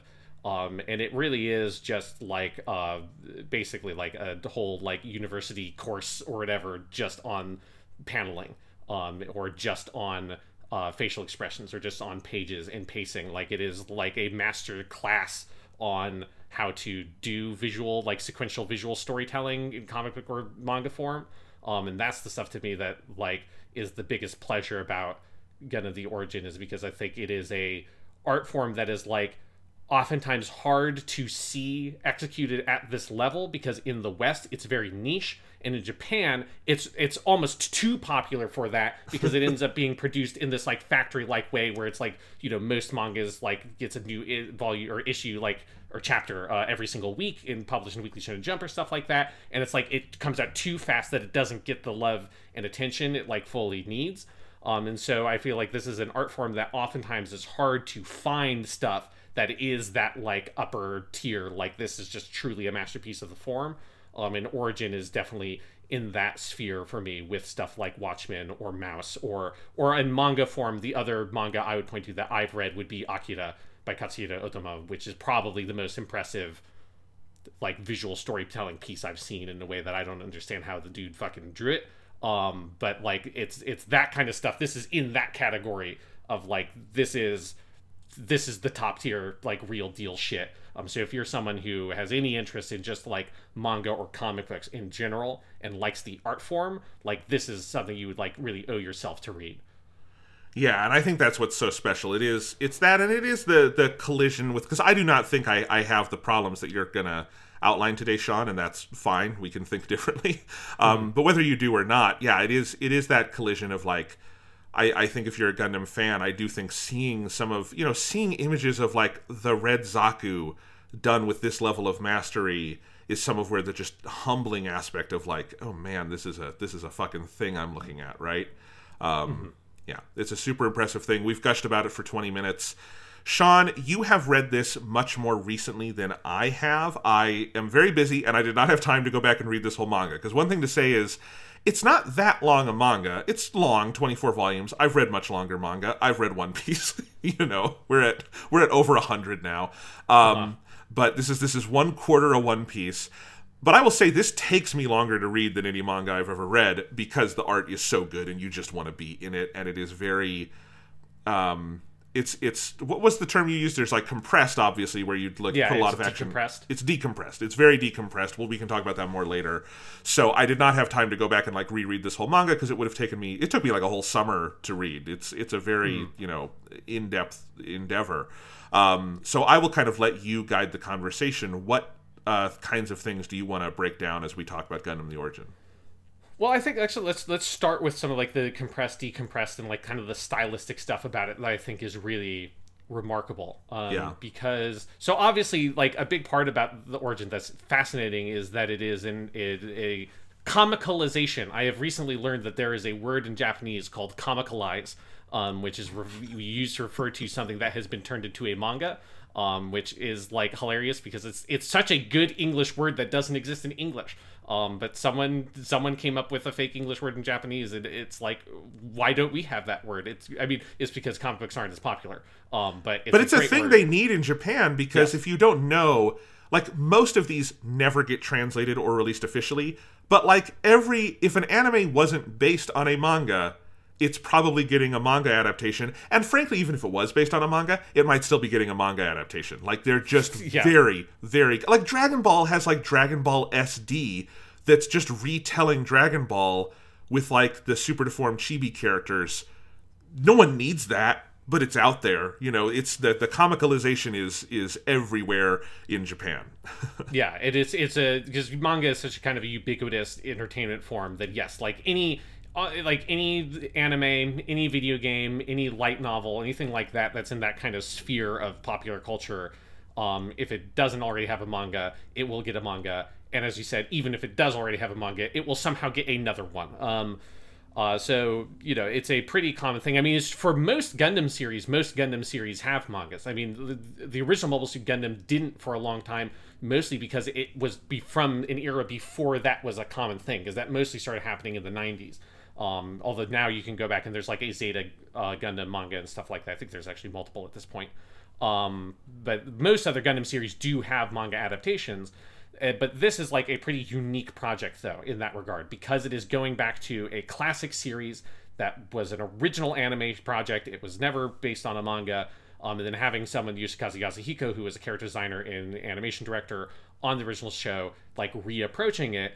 And so, like, as an adaptation, I think it's really fascinating. And obviously, I have some conflicting thoughts on it as an adaptation, because there are some things I don't love about it as an adaptation that I kind of wish it went further afield. But there's other stuff about it as an adaptation that I think is absolutely incredible. Because there's sort of the two parts of the manga, right? There is we are recreating sequences from the anime in manga form. And then there's we're either changing something enough that it's effectively a different scene, or we're adding in a whole new scene. And with like the most notable section of that being the giant middle section of the manga that is all the flashback material that is covered in the OVAs. And so obviously we're not going to go into like the plot and discuss all that with that, because we already talked about that in the OVA episodes. But that's kind of the two different things that the manga is constructed out of. And one of the interesting things about talking about the style of it and like formally how it's constructed, I think, is in how it adapts so directly sequences from the anime into manga that I have never seen something so perfect in that regard, of taking something that exists in one medium, translating it to another medium, and like exactly replicating the qualities of it in that other medium. And that comes down to stylistically what Yasuhiko does, which is he goes for a heavily decompressed style of storytelling. And I talked about this briefly in one of the episodes of The Origin on the OVAs, but to go over it again briefly, the concept is you either have compressed or decompressed storytelling in comic book format. Compressed storytelling, which is what a lot of older comic books in manga more go for, is when you have like lots of action and lots of time represented by a fewer number of images, right? So you might have like, one image that is like, 3 big panels on a page, and each panel represents like, if it was super heavily compressed, like 3 different times in the day. Like the top panel on the page is the morning, the middle panel is the afternoon, and the bottom panel is the night. And that would be like a heavily super compressed version of comic book storytelling, where there's massive amounts of time and things happening in between the different panels. Most comic book storytelling has moved towards more and more decompressed formats as time has gone on. But Origin is extreme even in that regard. So decompressed is having more panels describing smaller moments of action. So in the Origin manga, what that is used for is often to replicate the kind of pacing that you accomplish using editing in the anime version, but recreating that pacing using paneling and decompressed comic book art in the manga. And so you will have scenes that are just like, I mean, image by image, almost exactly the same shots that the anime uses. But it's not just, you can't just sort of use the same shots and have a storyboard. It's like, how do you use the size of the panels and where the panels are on the page to lead the eye in such a way to create a sense of pacing, of different moments that readers land on and spend time on those moments that create the same kind of pacing that the editing in the anime does. And that's the thing that, like, I've never seen something else do that. Partially because it's like, this is like a really unique project, but also because it just requires such talent to get all that little like nuance that exists in the animation with like the characters' movements and the expressions on their face, and then like the juxtaposition of different shots. If they're having like, you know, a conversation between Amuro and Bright, and you're getting different close-ups on both of those characters. Dedicating multiple panels for like the faces for Amuro in like this conversation with Bright, let's say, and then you're getting multiple panels for the faces for Bright's face in response to Amuro, and it's not just here's an Amuro panel and we have all of Amuro's dialogue. Here is a Bright panel and we have all of Bright's dialogue. Here's an Amuro panel and we have all the response. Instead, you're tracking through individual panels all the nuance and the emotion that Amuro is feeling and expressing artistically, and the size of those panels shifts appropriately based on how significant that like emotional state Amuro is having is.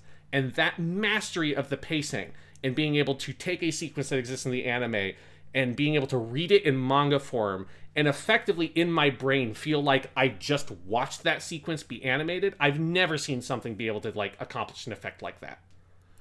It's really fascinating. You know, if anime fans who listen to this podcast want a good counterexample of like what's a very compressed manga, the best example of that is One Piece. One Piece, Oda's style is the most heavily compressed thing you'll ever see.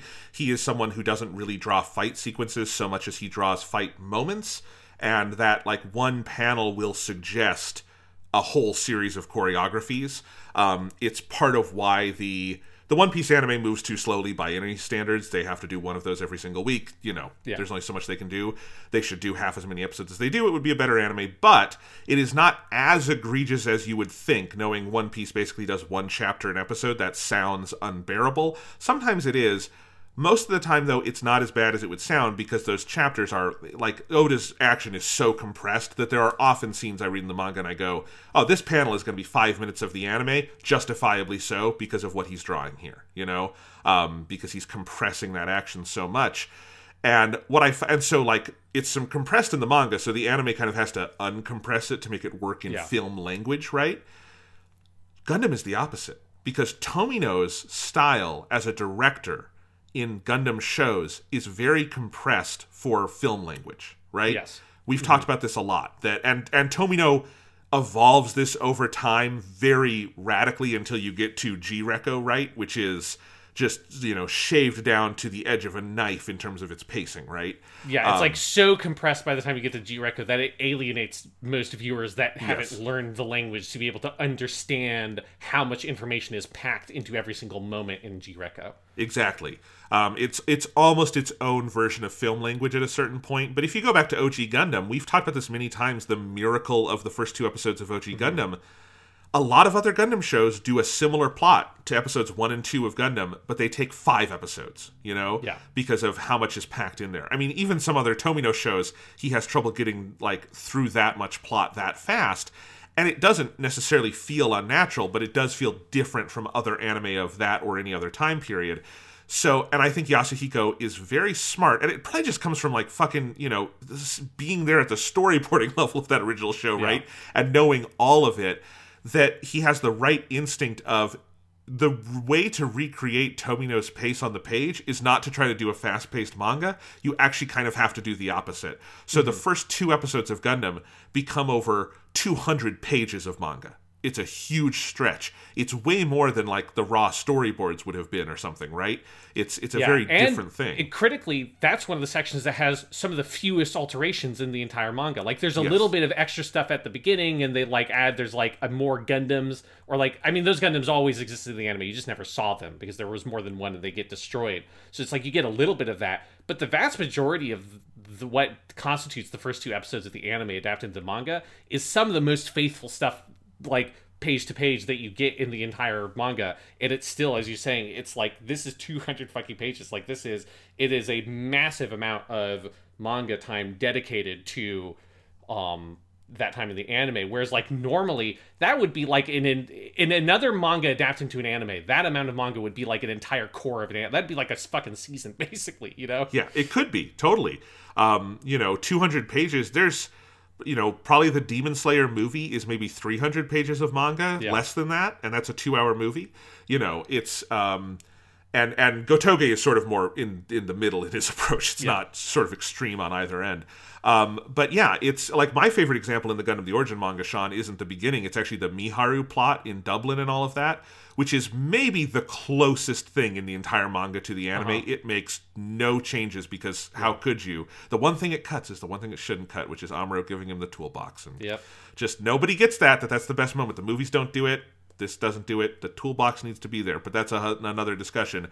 And that's like well over 200 pages. That's like 250 pages. It's a big stretch of the manga to do what's a pretty little section of the story, but it does it just so beautifully. You just feel all of it. And I think that's exactly, Sean, when you're talking about it's translating the language of film, of anime, and specifically Tomino anime, which is its own kind of film linguistic construct, to the language of manga, with the goal of making it as effective in a manga as it is as an anime. And the way to do that is through this decompression, and it is very virtuosic.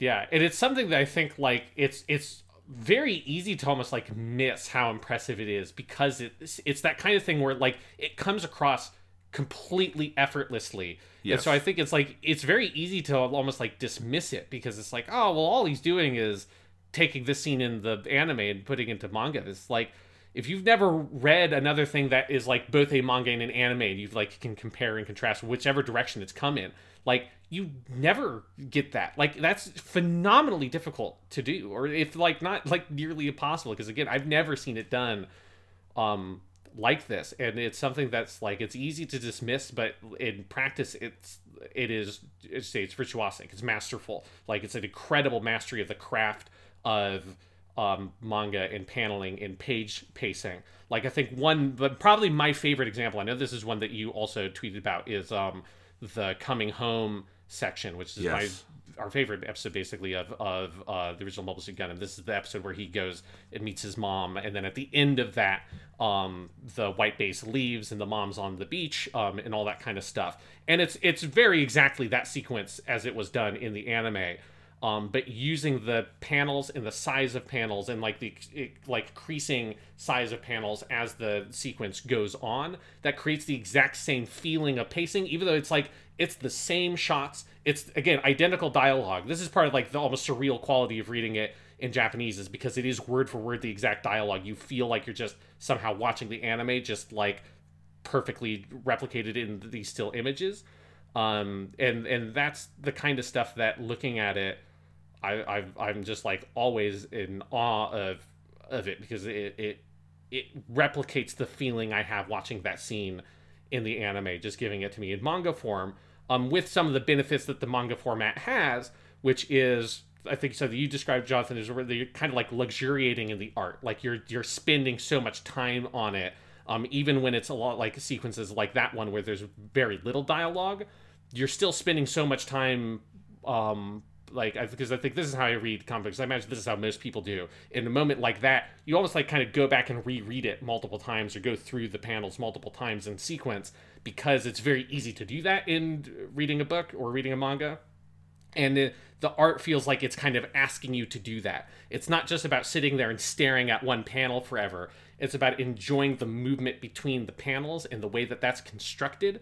And it's so rich, and there's so much going on there with the mood and the tone and the style, that just going through that sequence multiple times and going back 2 pages and then going through it again and just appreciating the images and enjoying that sort of the juxtaposition and all of that is like one of like the, I think like the distinctest pleasures, and my favorite part of reading The Origin is that level of like mastery of construction, and how good the art is on that level is just perfect.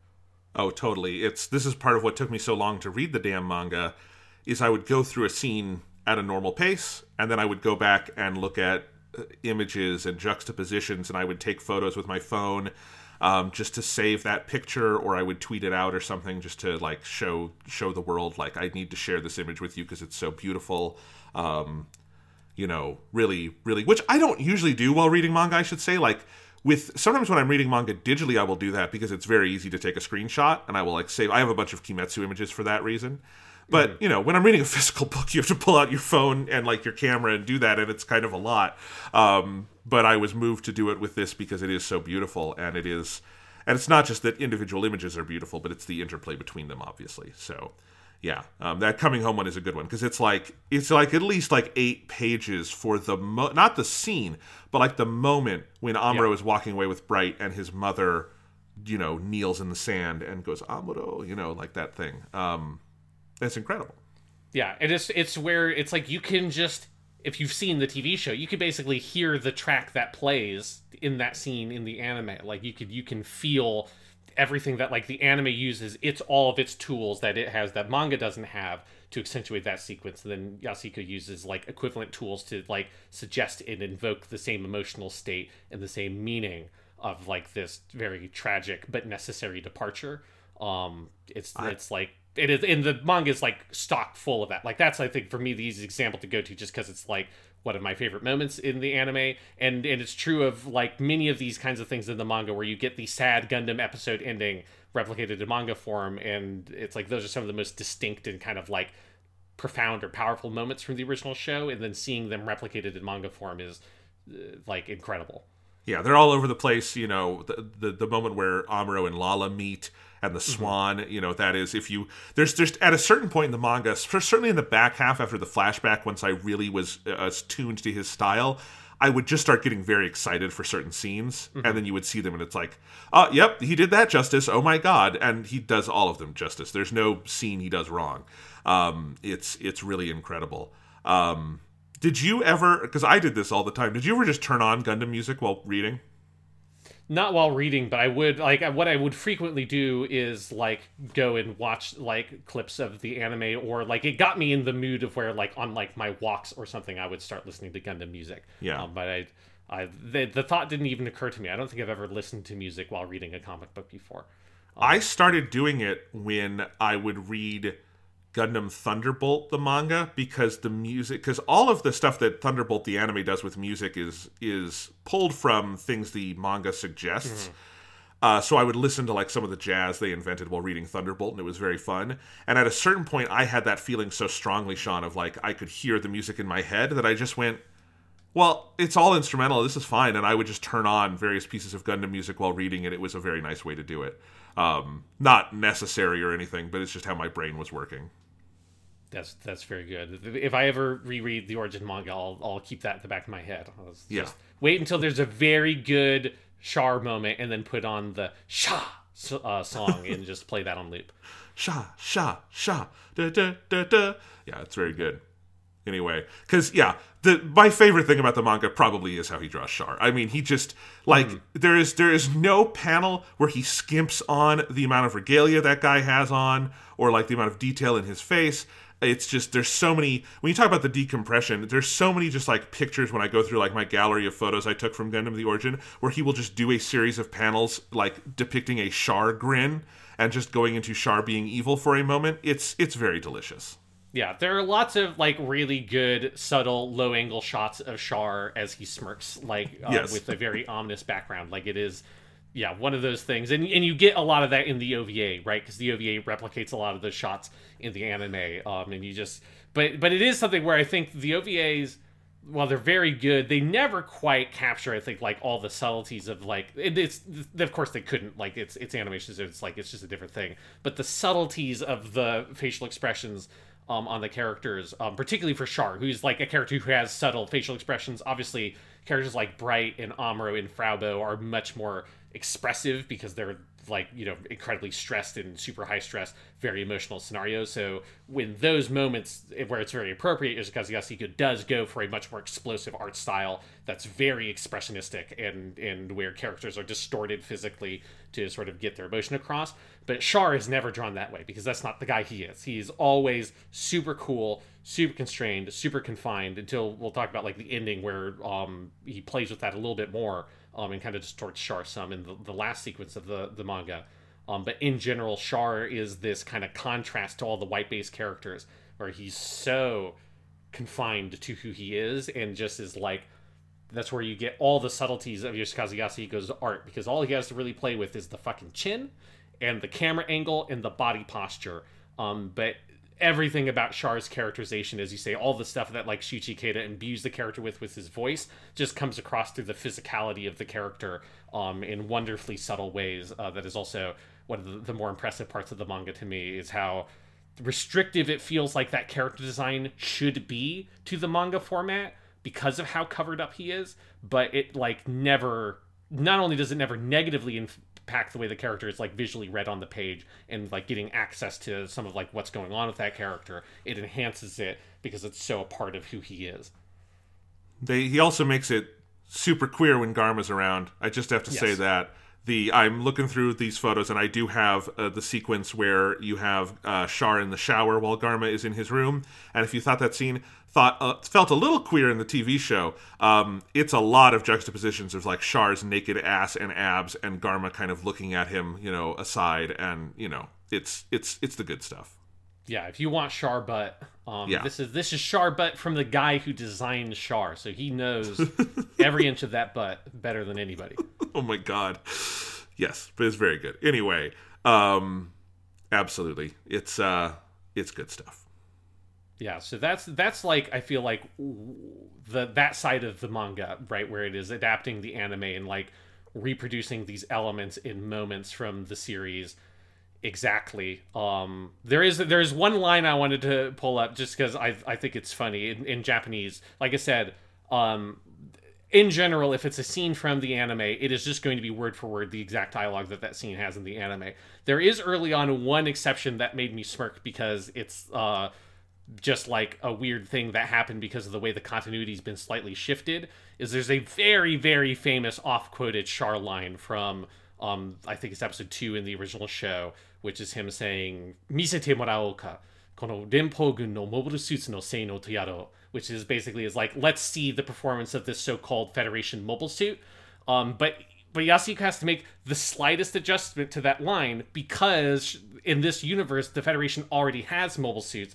It's just all their mobile suits are shitty. So he has to call it Mobile Suits no Shin no Mobile Suits no Sei no Teyaro. So it's like, it's the new Federation Mobile Suits so-called performance. And it was like, it only jumped out at me when I was reading because it's like, I was so accustomed to word for word, like this very iconic, extremely memorable dialogue in Mobile Suit Gundam. Mobile Suit Gundam in Japanese has like the most fucking quotable dialogue. And then you just have to like, it felt like, I wonder if like the editor just said, I mean, you got it technically, this line doesn't actually make any sense in a universe where they already have fucking like gun tanks and gun cannons and stuff. So you just, I know it kind of hurts the pacing of the line, but you just got to put the character Sheen for new in there because it just doesn't make any sense. And I feel like in my internal narrative how that moment happened, it's just Yasuhiko just very, very reluctantly going, fine, okay, Sheen, mobile suits, fucking whatever. Sheen is a good word. I like the word Sheen. Yes. It's got a cool kanji. Makes sense. Yes. But yes. So that's that stuff in the manga. But let's talk about some of the other side of the manga where it makes, like, in some places, very significant alterations throughout. And then the deeper it goes in, the more substantial, like, not just alterations, but, like, big additions and things that, like, were in the anime version are added in. Obviously, the flashback stuff is the biggest part of that, but that then affects a lot of things that happen afterwards. So what are some of the things that they changed, Jonathan, that you want to talk about? Well, I think broadly there's actually two halves of this we can talk about. There is the first stretch of the manga up to them basically getting to Jaburo, and then there is the flashback, and then there's everything after that. And when I say up to Jaburo, you might think that's later in the series than I mean if you've only seen the anime, because this is in the early going, structurally, this is the biggest change he makes, and I actually think this is a good change. I think, like, the movies would have been better if they were able to do this in movie 2. He moves Jaburo up before Odessa Day.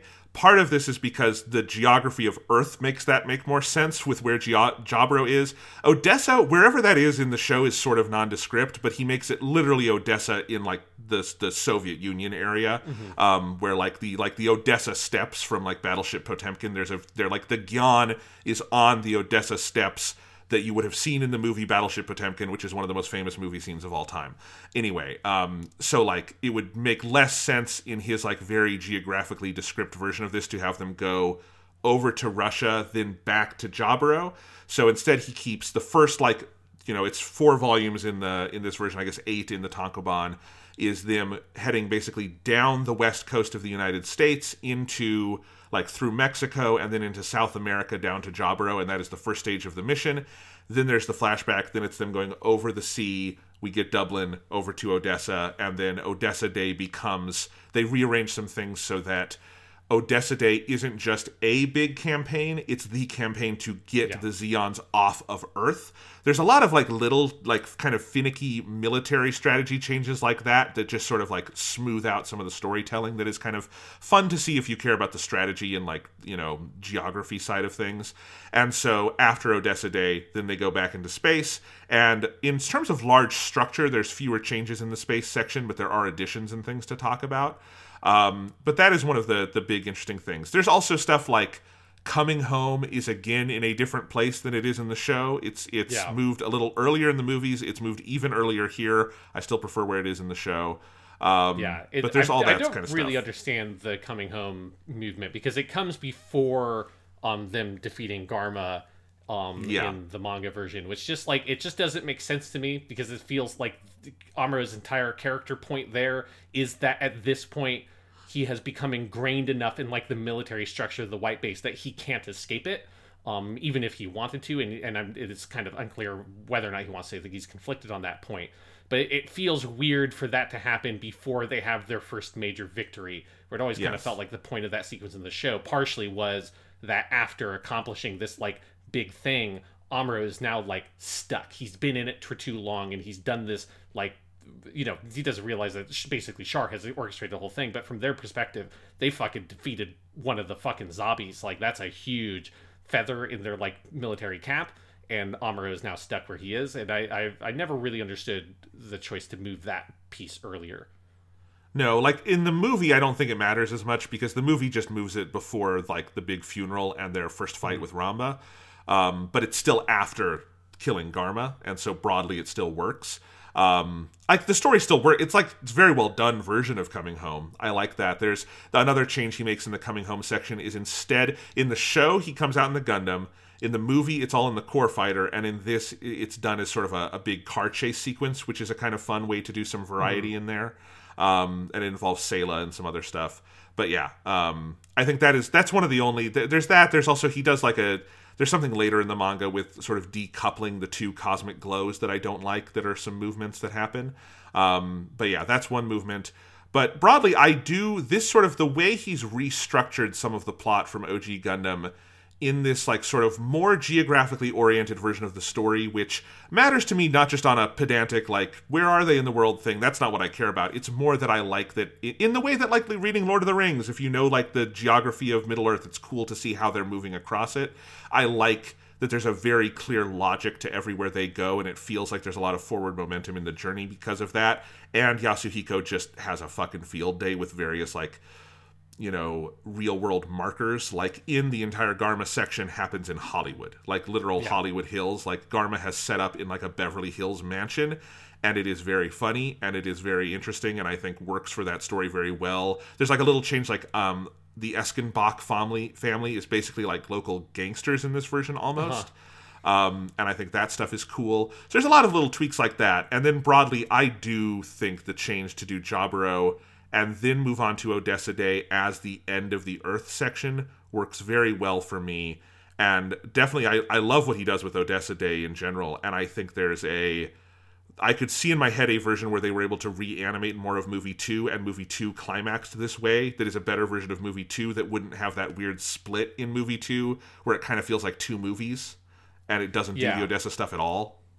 Yeah, because I think like it's a smart adaptational choice, because it's not something where necessarily I think it's superior to what the TV show does, but it's something that's like, it's one of the things that the manga, while it can replicate like individual scenes and sequences perfectly faithfully, and it's like utterly uncanny, the manga isn't an episodic TV show, right? So it's like it can't do some of that stuff. And I do think there's stuff that the manga struggles with in places with characterization, because it's not an episodic TV show and it doesn't like replace the kinds of like normal episodic interactions that Amuro has with the other members of the crew. So I do feel like I wish that there was something in the manga that replaced, like, every single episode Amuro would have a conversation with Sayla, and every single episode he would have a conversation with Ryu, because it's like, it's an episodic TV show. Every episode he gets in the Gundam, he has a fight, and there's like a procedure there.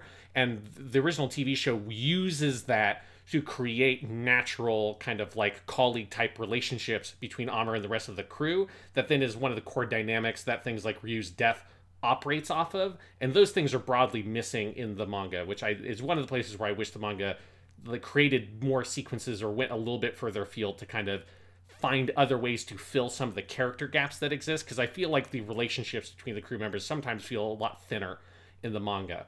This is the ultimate advantage the TV show has always had, is in that, and then I think in the general sense of like Amuro's power growing has always felt the most natural to me in the TV show because of the episodic structure. I think a lot of people go back and view them as limitations, like, he has to go out in the Gundam every time. And I'm like, well, it's a TV show, and it was conceived as a TV show, and it was made as a TV show, and it used the format incredibly effectively, and the manga uses its format incredibly effectively. So for what's lost, I think other things are gained. But it is one area where that is something I would agree with you, that the anime just has a leg up, that the manga could replace some of that stuff, but it's also just, some of it is just TV versus comic, Yeah, because one of the things that the manga does is by reordering that structure, it is able to create a like overall narrative like sense of itself that makes way more sense for this more kind of seamless story that's told in manga versus like the more choppy nature of episodic TV show, where it's like, for Mobile Suit Gundam the anime, like, it frankly doesn't matter whether or not it makes perfect geographic sense where they are, and the TV show doesn't take place literally exactly in our geographic world. It is a sort of like, this isn't America, it's Ameria, it's that kind of thing. So it's like, it's a slightly different design in that sense. But for the more seamless nature of the manga, I think it was very important to sort of take that stuff into account. And the other thing that I think that it does is it creates like two clear phases of the story that fit much nicer, that then have the flashback in the middle that breaks it up, which is there's like the Federation on the defensive, the flashback, the Federation on the offensive. And it's like such a cool move. Yeah, it's a very clear structure that the TV show doesn't need, because it's episodic, so it's like it has all these breaks anyways, so it doesn't need those like movements to fit that kind of military pattern. But for the manga and it being more seamless, I do think it was like important to consider that, and to make those shifts. And in general, like, I think that those choices and where those like bigger ideas get moved around, like, that is a very smart adaptational choice that works the medium that it's being moved to. Yeah. Like, I can imagine a movie trilogy. Some people ask us sometimes, and we should actually fully address this question on this episode, Sean, because we get asked it enough. Do we want Sunrise to do some version of a remake of Original Gundam? We can talk about that later. Mm-hmm.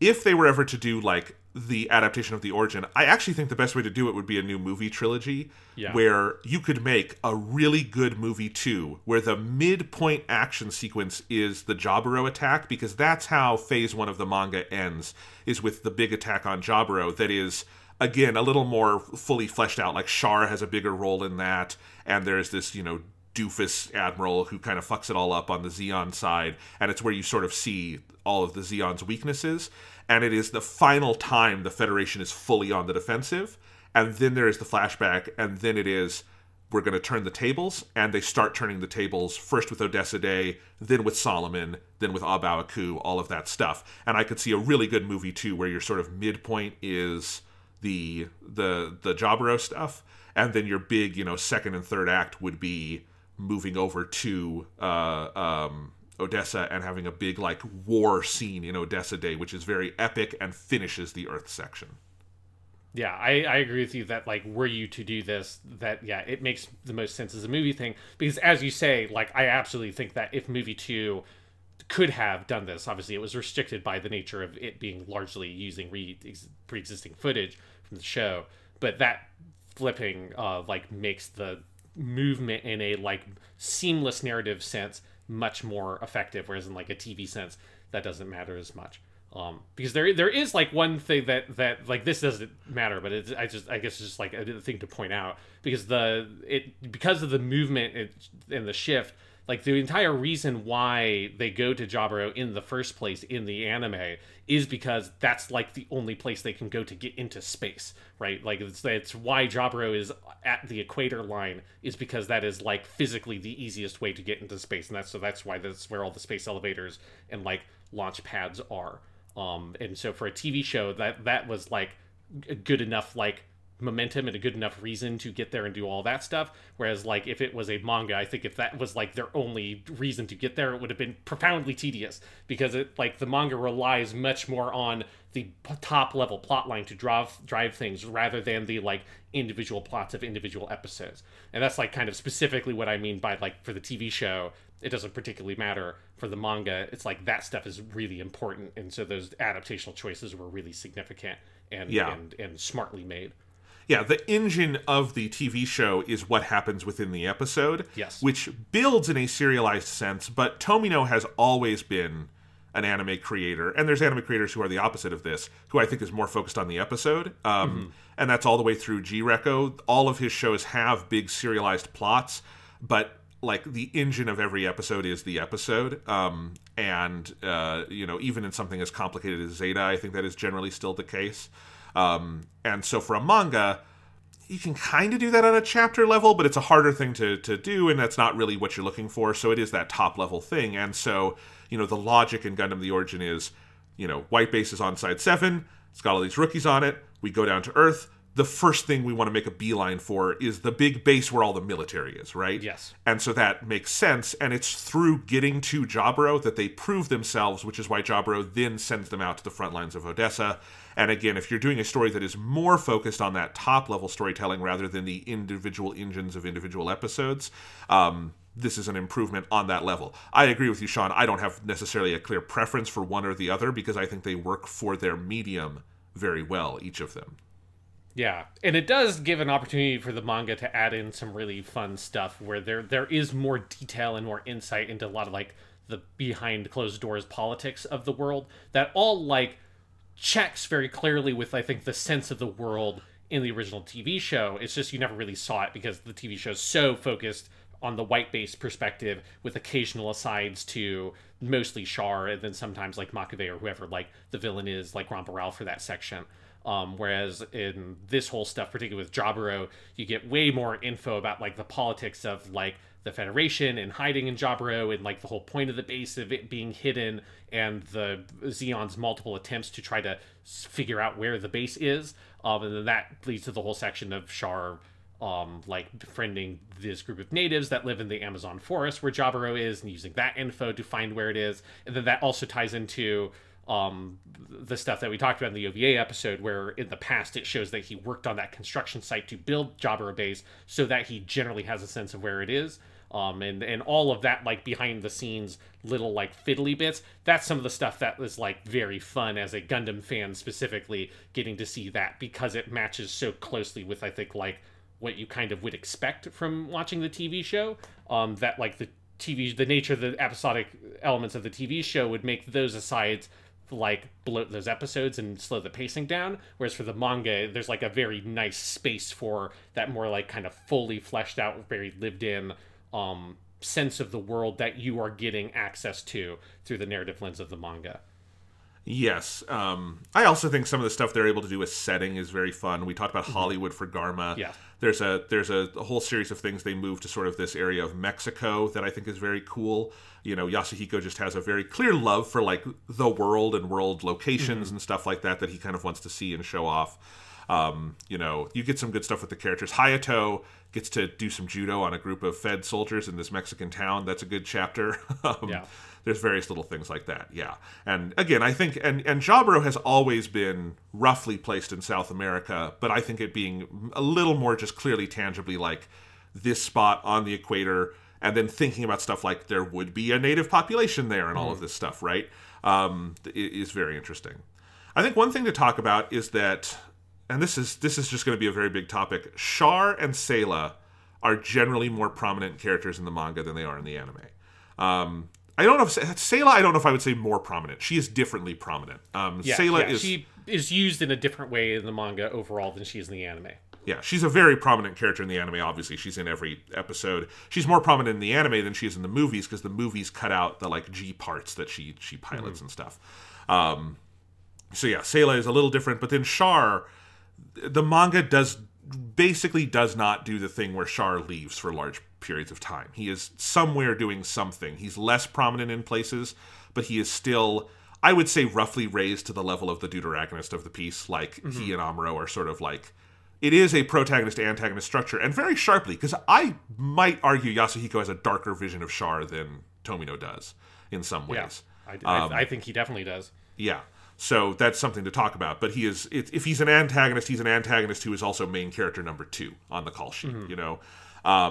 And so there's stuff like he is there at the Battle of Solomon in an interesting way. It's actually one of my favorite little things the manga does. It's my favorite cover on any of the books is volume 8 of the perfect editions I have, is this illustration, the red Zaku at Gibraltar, which is on their way to Odessa. There's this whole added plot beat that feels like it could have been an episode of the original show, where a bunch of Fed soldiers are getting slaughtered, and it's a mystery, and Amuro goes out, and what has happened is Char is so obsessed with Amuro, because one of the other things the manga does is it generally makes the rivalry a little sharper and more to the surface, and he is so obsessed with Amuro, and he wants to fight him, so Char has just, like, set up at Gibraltar, and is just slaughtering just large numbers of mobile suits. And it's the illustration in particular I love is him with the heat axe up, and there's all these, like, mobile suits, like, with their hands extended, like, please no. It looks like, you know, an ancient drawing on a fucking, you know, museum or something. It's great.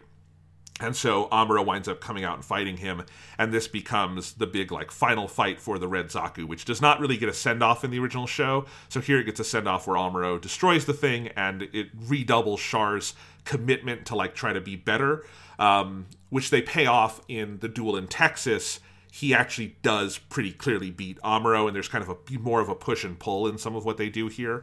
But that's an episode I actually think is a cool addition. So that's some of the stuff they do to add with Char.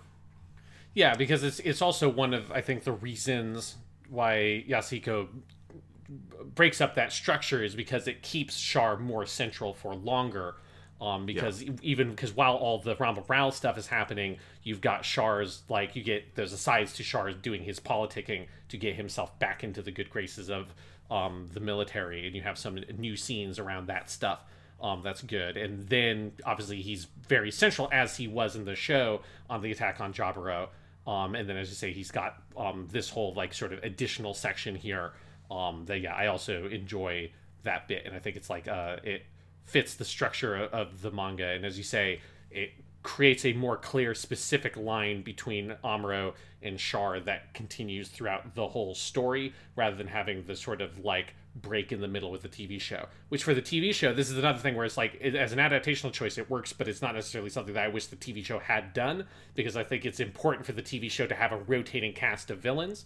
Yes. Whereas for the manga, it's so much more focused on that like big picture story, that keeping, say, the kind of protagonist and then antagonist slash deuteragonist stuff in the forefront is super important, especially when you're then going to spend like a quarter of your manga on a flashback focused on that character. Oh, exactly. Like, I would not change this about the original series, but the original series, it's a more one-sided rivalry.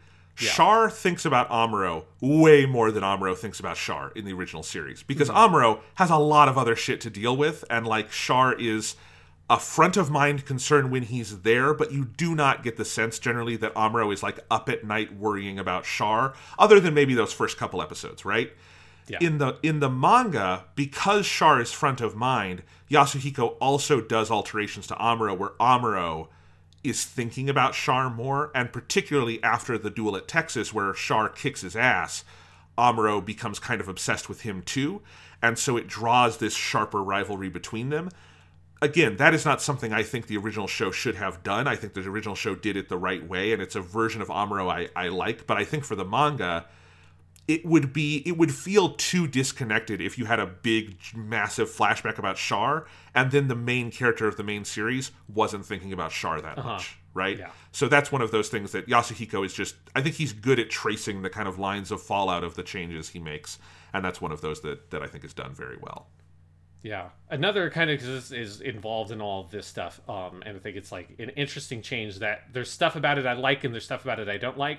But this does also mean that Slugger Law becomes a much more, like, central is maybe an exaggeration, but he becomes a present character for a much bigger stretch of the story. Yes. Because he's introduced in the same place he's introduced in the anime, in the sense that he's introduced at Jabra. It's just Jabra has moved much earlier. So Slugger Law is there as, like, and it's him and a couple of other pilots that are part of his, like, crew that are minor characters, that are there for, all of the stuff in Jabro. They're there for, obviously they're technically part of the crew during like the flashback, so they're like in the back of your head while you're reading all the flashback stuff. Like once you get back to the present day, like Slugger Law and all those characters are there, and then they're there in all the additional stuff they've added. Like there's another fight with the Black Tri-Stars, there's the Battle of Gibraltar here with Char, then the Battle of Odessa, Slugger Law is there, and so he's there for that whole section, rather than in the anime Slugger Law is introduced and killed, I think, 3 episodes after he's put into the show. It's like 3 or 4.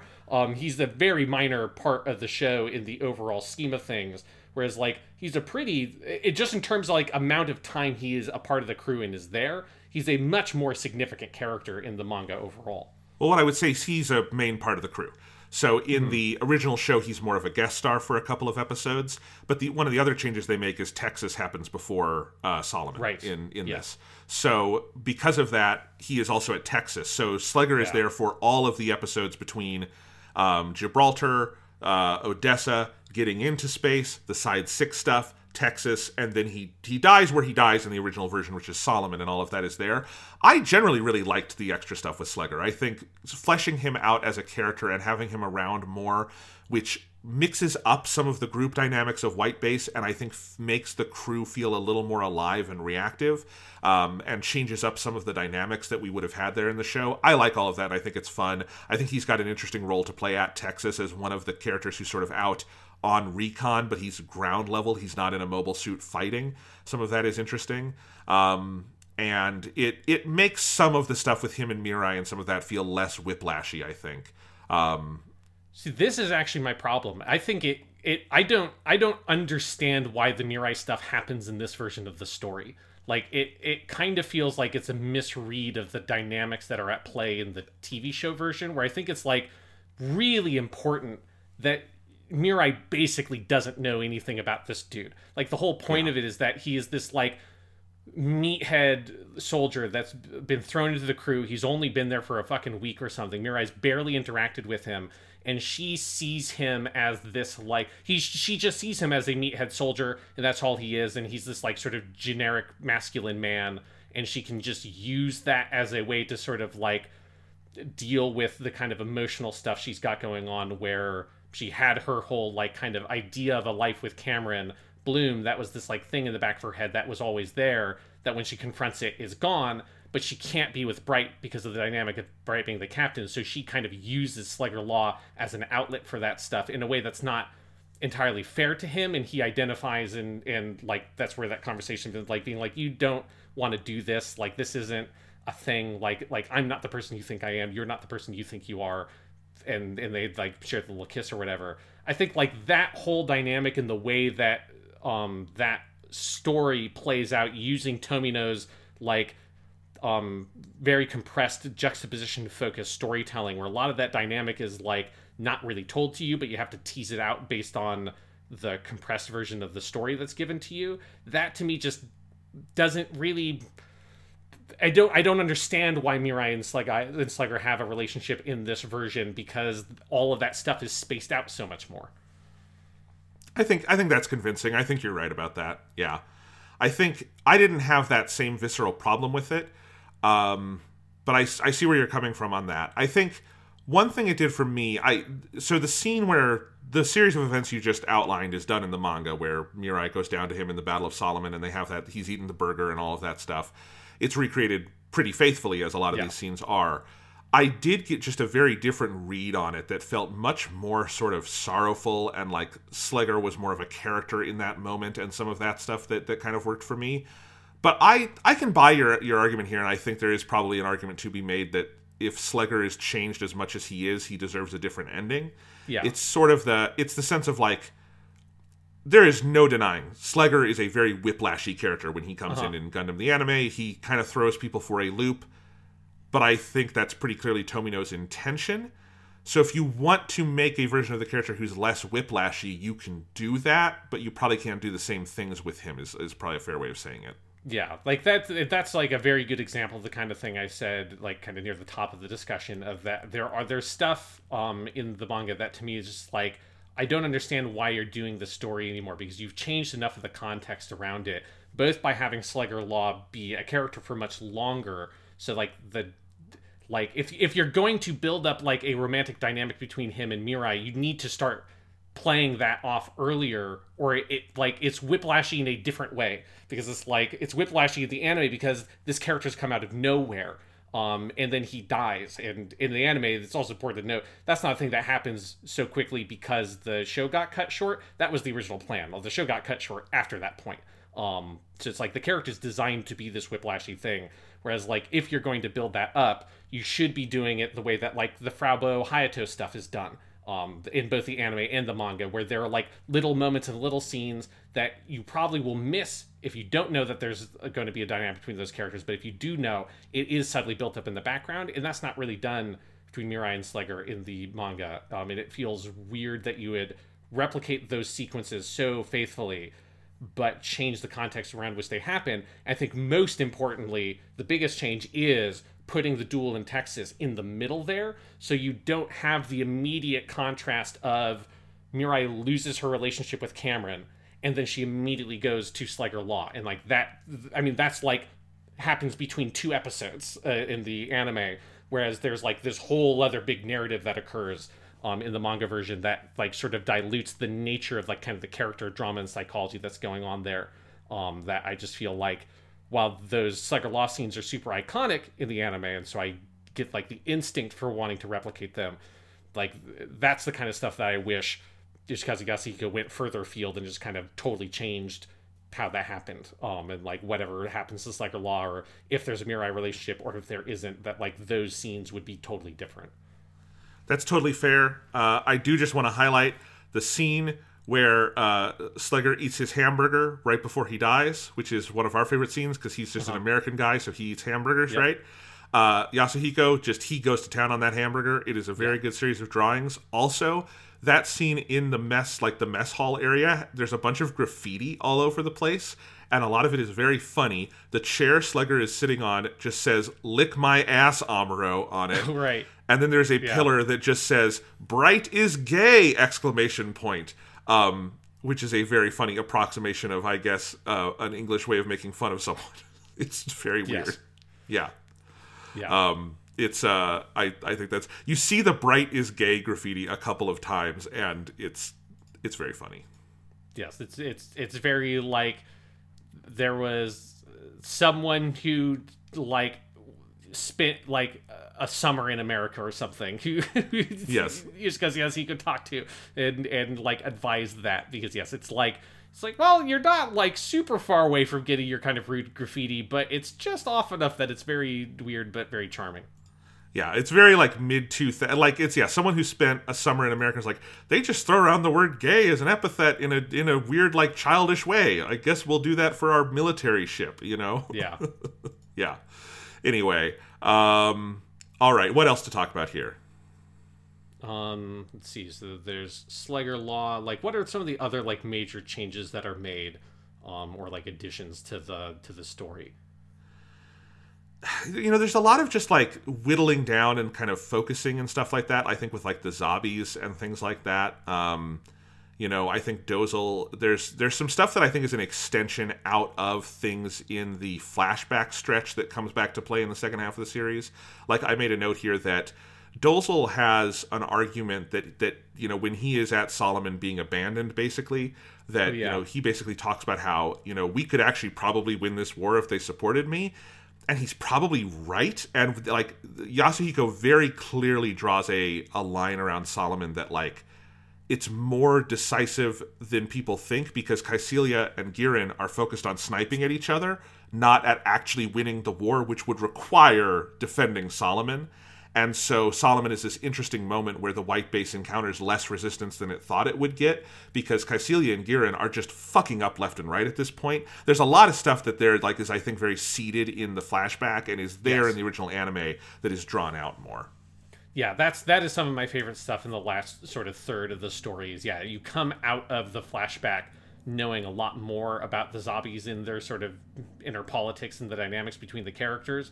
And yeah, you get a lot of little bits like that throughout the whole section, with Solomon and then also Abaoku, and then in Texas and all of the stuff in space. You're given these little moments and beats with the different zombie characters, seeing how like the dysfunctional nature of their relationships, and the way that, like, you know, for instance, this is where Caecilia very clearly is more manipulative and even more backstabby than she is in the anime. This is where, like, you get a lot of little moments where it becomes clear that when Degwin is killed, that she's using that more as a political thing rather than as a legit, like, she really loves her father, and it feels more it's a political sort of like wedge to use to justify her execution of Girin.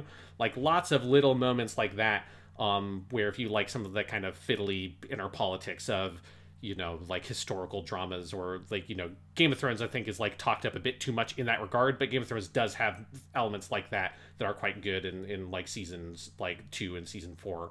And like that kind of stuff is very juicy, and it's very satisfying to watch this whole, you know, hornet's nest stab each other to death, and then Dozel standing there being like, God damn it.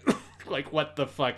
Dozel's the one guy who understands like military strategy, that actually cares about the lives of the soldiers under his command. But at this point, he's, you know, realizes that basically it's a lost cause, and it's interesting getting that like additional level of insight into the character that reads to me very much like it is the same take on the character of Dozel Zabi you get in the anime, but by seeing where he came from in his much more kind of naive past in that flashback, it heightens the kind of like weary nature of Dozel in the present day at the end of the military campaign, realizing almost certainly he's going to die trying to defend Solomon. Yeah. Here's a little change that we talked a little bit about talking about the OVAs, but I think it's worth fully explicating here, which is Makuve. Oh, yeah. Yeah, Makuve is much more focused in the manga in his role as, like, the guy on Earth, the head of the Earth invasion forces. And he, basically, the way Yasuhiko writes him out of the series is to have him kind of go down with the ship on Earth. And so he gets out in his Gyan at Odessa and basically self-destructs and sets off this sort of like final nuke. And he has this whole speech about, you know, let them, when the name Makuve is recorded in history, let the Gyan be recorded beside it, is basically one of his final lines. And then, of course, he does get the line about the vase as well. But it's basically and some of this comes out of what we got in the flashback with him, that like, he is an Earthophile. He loves being on Earth. He thinks Earth is cool. And he ultimately decides he does not want to go back into space and keep fighting this shit. He is happy to just die on Earth. The result of that is that he does not appear at Texas, and the Gyan does not duel the Gundam, but the Gyan does still get an appearance. Yeah, like it's that thing of where the Gyan just it makes sense both here in the movie. Like their choice, it's a choice I agree with intellectually, but in my heart of hearts, it hurts so much to not have the Gyan fight the Gundam. And it's like, I get it. Yes. It's like when you're not doing the episodic TV show thing, I think it is very hard to think of how do you get that to happen. But at the same time, it's like the entire point of the Gyan's design is that it is a duelist Gundam. Like, it's the whole thing with it. It's like not a duelist Gundam, but duelist mobile suit. It hurts not to get that. Again, even though I understand it, and it is the right choice. It's just it sucks because I want to see the Gundam and the Gyan fight. I think the argument you could make is that he somehow should have fought the Gyan at Odessa. Like, the Gyan should have come out in a different format so that, like, there could have been a big battle there between the Gundam and the Gyan as kind of one of the climax points of the Odessa operation. I think that's where you would have to do it, because I do think if you take Makabe as a character seriously, the logic that he would just die on Earth rather than go back into space and then do random stuff for Char does make sense to me. Like, I do think it is a change for the manga that makes more sense, especially if you've done the flashback at this point, which they have, and explicated a little more of his character psychology. I think all of those are the right calls for this version of the story, but I too want the Gyan to go into battle because it is the glorious duelist mobile suit. Yeah, it is like, and the only problem with having Makabe fight at the Battle of Odessa, because it is like, it's the only place you could have it happen, but I think it's the right choice not to do it because it would just take too much focus away from the nukes, which is the whole point of Odessa, right? Like, symbolically having the nuclear weapons there and Amuro disarming them, like, is a really important part of that story. And it would feel like it would end up making the duel with the Gyan feel anticlimactic, or it would be too climactic and take away from the climax of the nuclear weapons and the threat of the nuclear weapons. So it's just like, I feel like as an adaptation, you're just sort of backed into a corner, whether you're the movie or you're the manga, and just not being able to do the true duel in Texas that we all want. And having the Gundam and the Gyan sword fight with cows running around at their feet and stuff like that. It's a moment that's too good to exist in anything other than the original TV show. I think I agree. Lala, all of the events with Lala happen in the manga. Yeah. And they happen in roughly the same order. Some things are moved around a little bit. Certainly also regarding, like, the Texas stuff and whatnot, obviously. And then in the end, the way I've been saying this is the two cosmic glows are uncoupled. So in the episode A Cosmic Glow, in the TV show, it is two cosmic glows that are referred to by that title. It is the Lala dying and then the big new type flash that she and Amuro have together as she dies. And then it is also the solar laser being fired and by Giran, which kills Degwin and General Revel and half of the Federation fleet, right? And that is when Amuro runs in and says, "It's the light of hatred, we can't let it win." In this version, I forget what order they do it in, but they definitely decouple them. They do not happen juxtaposed. And in fact, the final confrontation with Lala is moved to not a sort of random confrontation between Solomon and Abaoku, but at the start of the Battle of Abaoku is where Lala's death happens. I like all of it, and I think it's done incredibly virtuosically in its drawing and everything. Like, every moment is done as well as you could imagine in manga form. I do think, like, in general, like, the reason those two events work as hard as they do is because of how they work together. So I don't love the decoupling of it. That is a change I probably would not make if I were doing this. It's still very tour de force in how it's depicted, I think. Yeah, because I'm with you that this is another change I don't love. Although I think I do kind of see why it happens. I think it mostly happens because the focus of the manga, particularly at this point, is so much bigger, right? It's made Sayla is a like more sort of center of focus character by this point because of the flashback. Yes. Char is obviously a character that you're spending even more time with his perspective. You've got Amuro, obviously. But then you also have all the politics. You've got Revel, you've got the Zabis, you've got a lot more plates are being spun very actively by the manga because of the much wider ranging story it's told. And that means that I do think that, like, this is maybe even like a bigger topic of conversation than just this sequence, but like I do think Amuro's character gets a little bit lost in some of that stuff, and he is decoupled or like removed from the center of attention. Even though he's still clearly the protagonist, he is the main character of the story. He is not the like main character of an episodic TV show around which basically every episode must revolve in some way, because that's the structure of, if you're going to tell a different story for 22 minutes every single week, like, you have to have a very hard focus on a core, strong, clear protagonist character around which to build those stories.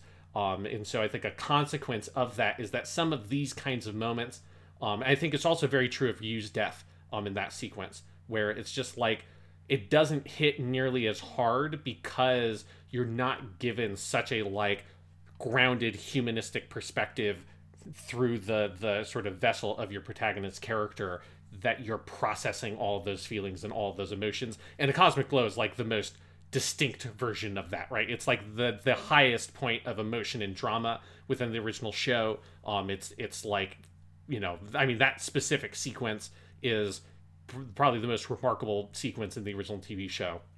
And it's something that I think it's probably too much for the manga to be able to replicate what a lot of that stuff does, and also try to maintain all the other stuff that the manga is doing that the TV show doesn't have to worry about.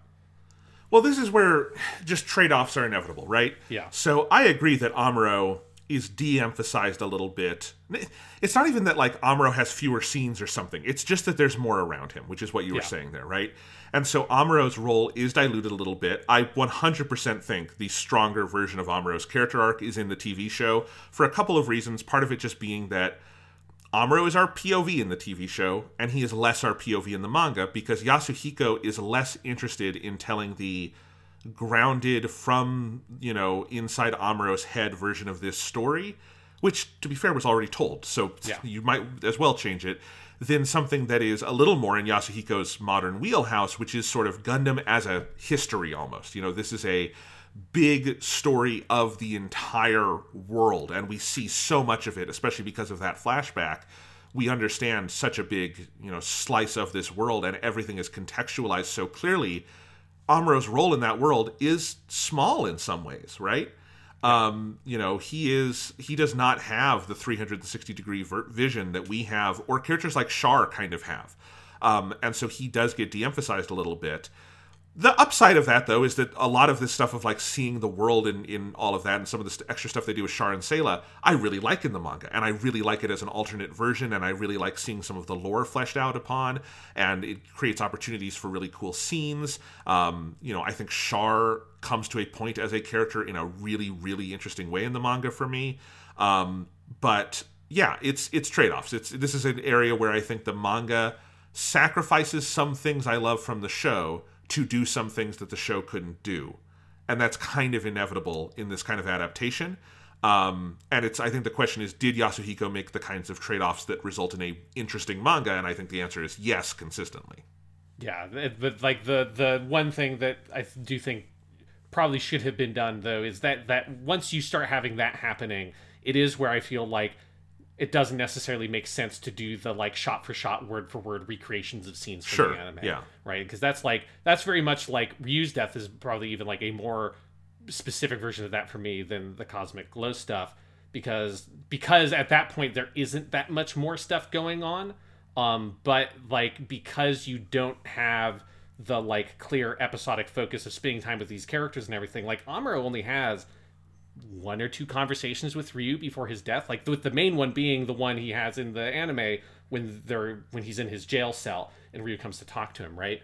But other than that, Amuro and Ryu very rarely interact, and kind of the whole narrative point of Ryu's death, of him sort of sacrificing himself, and that sacrifice being the glue that brings the rest of the White Base crew together, doesn't really exist in the way that the sequence happens in the manga, partially because his relationships with other characters in the show it's less his relationship with Amuro and his relationship with Bright, and it's way more his relationship with Kai and Hayato, which that gets emphasized way more because that's the sphere of the crew that he interacts with in the manga, and he doesn't really go far afield from that. And so the whole point of that sequence in the anime is that he is the go-between between Amuro and Bright, and he sees both of their perspectives, desperately tries to get them to reconcile their differences, can't do it through words, but through his sacrifice shows them the path forward.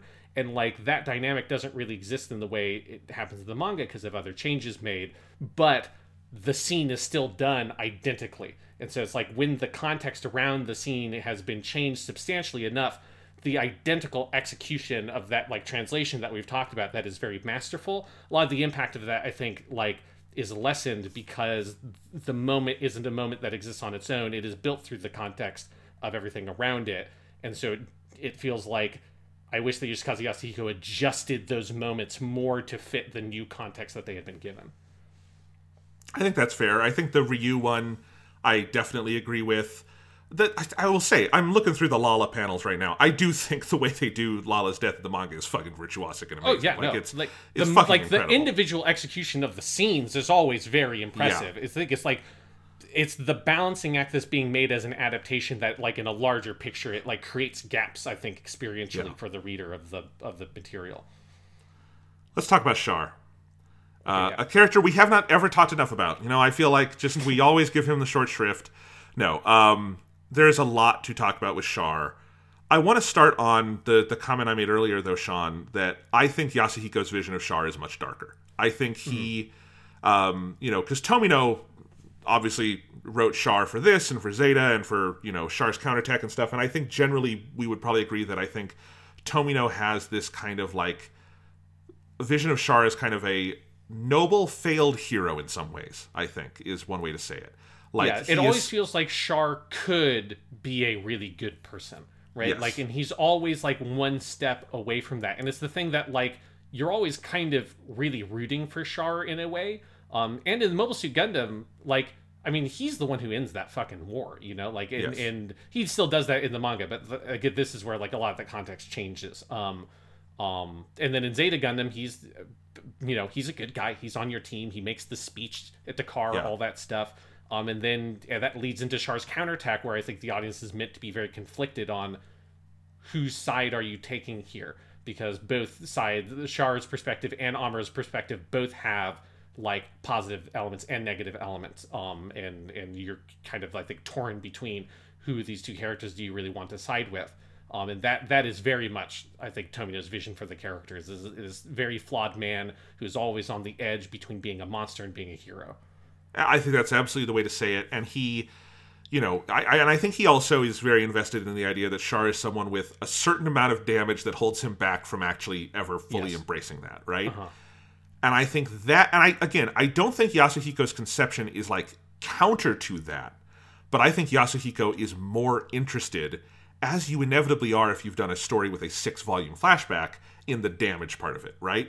Like, I think Yasuhiko has a very clear investment in the idea that Char is someone who builds a lot of ephemera and nobility and regalia and an entire persona and an entire way of speaking around the fact that he is fundamentally a small, scared child who is scared of ever being scared again, right? Like, we talked about this in the OVA, that the primal moment of Char being attacked by the dude, the knight in the big suit of armor who almost kills him and Sayla, and against whom he is virtually powerless, and that combined with what happened to his mother, with the powerlessness of watching the Zabis take over his father's empire, all of this stuff, that is what leads Char to build a fucking, iron suit around his heart and his body, right?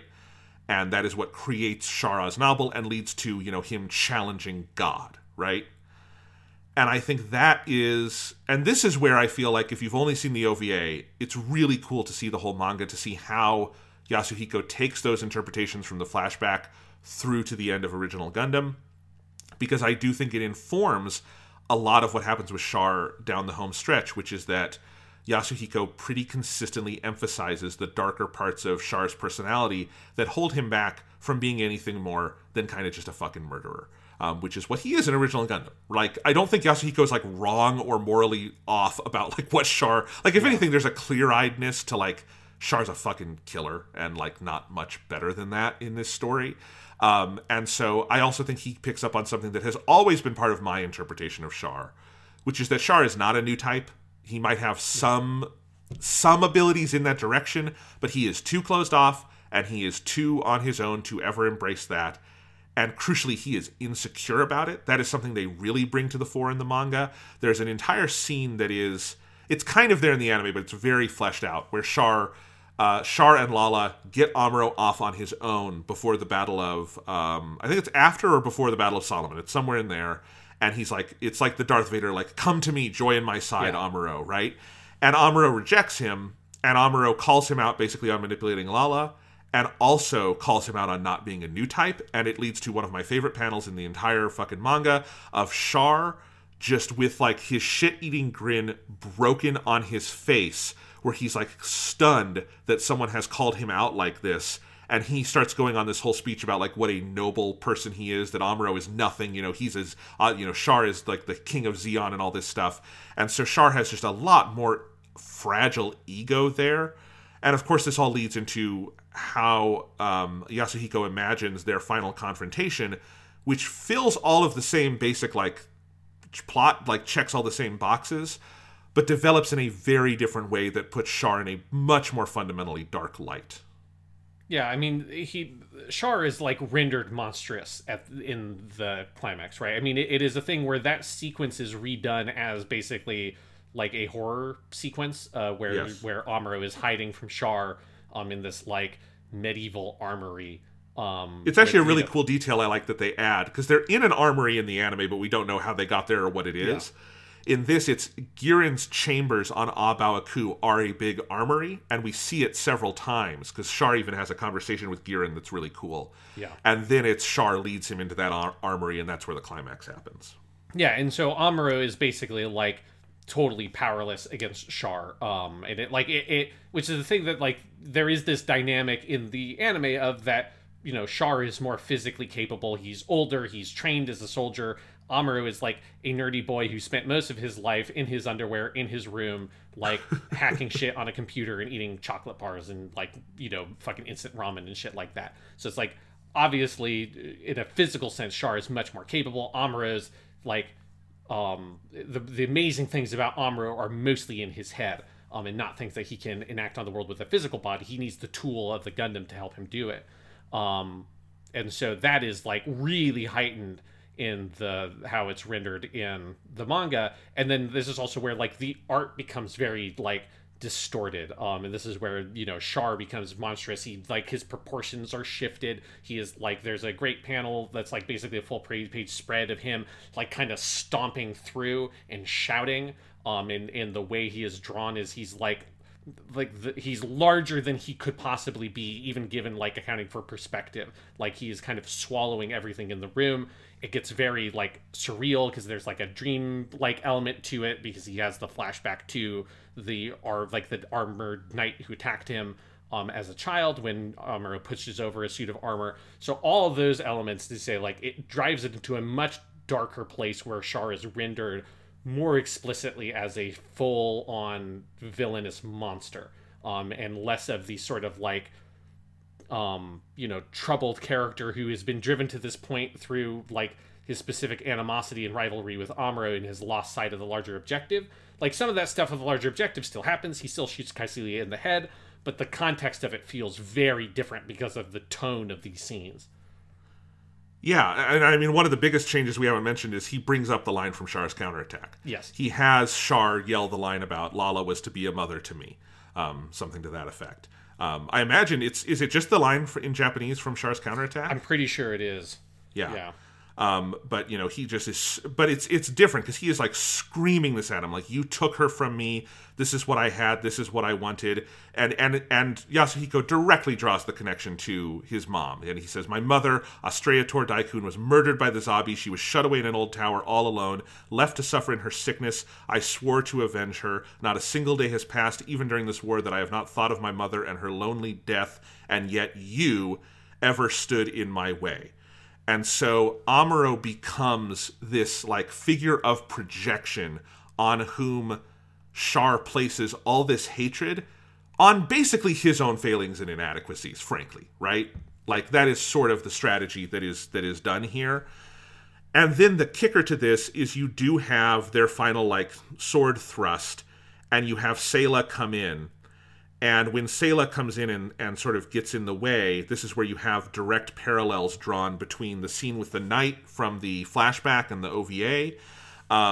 And Char sees Sayla in the position he was in against Amuro. And Char has this moment of seeing that he is inflicting the horror on these people, including his sister, that was inflicted on him. This primal moment all comes together. And then you get the final sequence between Char and Sayla here, which is just much sadder than I think it is in the show. Because it is this fundamental, he has completely denigrated himself before Sayla's eyes. He sees hatred in her that he did not want to be there. He takes off the mask. Char literally says, if not for this helmet, I'd be dead. He acknowledges that Amuro beat him, basically. And then kind of mournfully almost like says, basically get out of here alive. I feel like there's kind of an implication that Char dies in this version, you could argue. But he says, I have to go do this one last thing. He says, Artesia, I've lived for this long for one reason and one reason only. If I abandon that, then all that I've done will have been done in vain. So be kind and nurse him and go on to be a woman to die for. And that is how he leaves. And then it's the same. He blows up Caecilia. Although the series of explosions that happen out of that is like fucking 10 pages of manga. Yes. And it's very epic. It kind of feels like when the fucking ring is destroyed in Lord of the Rings, it's like the entire empire comes crashing down. And there is a sort of mournful quality that it feels like Char has gone off to die. So broadly, that is the series of events. And I think it creates a darker version of the character whose redemption in this moment is a little less of a redemption than a sort of reawakening of a humanity that has been dormant and realizing how far gone he is and that there's no coming back for him. Yeah. There's a lot of this that I really love. Particularly like all the art around this whole sequence is incredible. Yeah. I do think that there is too much Char dialogue in the last third or so of the manga. I feel like and I get the reasoning of that Char becomes much more vocal because this kind of facade starts breaking down, but I do think it became a bit much to me when he's just literally connecting all of the direct dots for the audience by saying it's it was my mother and my mother was killed by the zombies and this, that, and the other thing, and all the kind of stuff that I think is very apparent if you just read the manga. Obviously, we've been thinking about this character a lot in other stuff. In this is, well, there's a nuanced differences to the interpretation of the character here. It's broadly the same or very similar.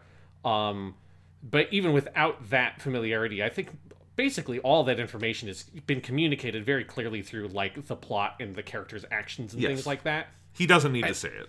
Yeah, and there's too much of this, and there's a very similar scene that, again, the art and a lot of the elements of the scene I love, but there's the scene from what is basically a really expanded version of the encounter that Char and Sayla have in the episode Char and Sayla from the TV show, where they encounter each other on Texas.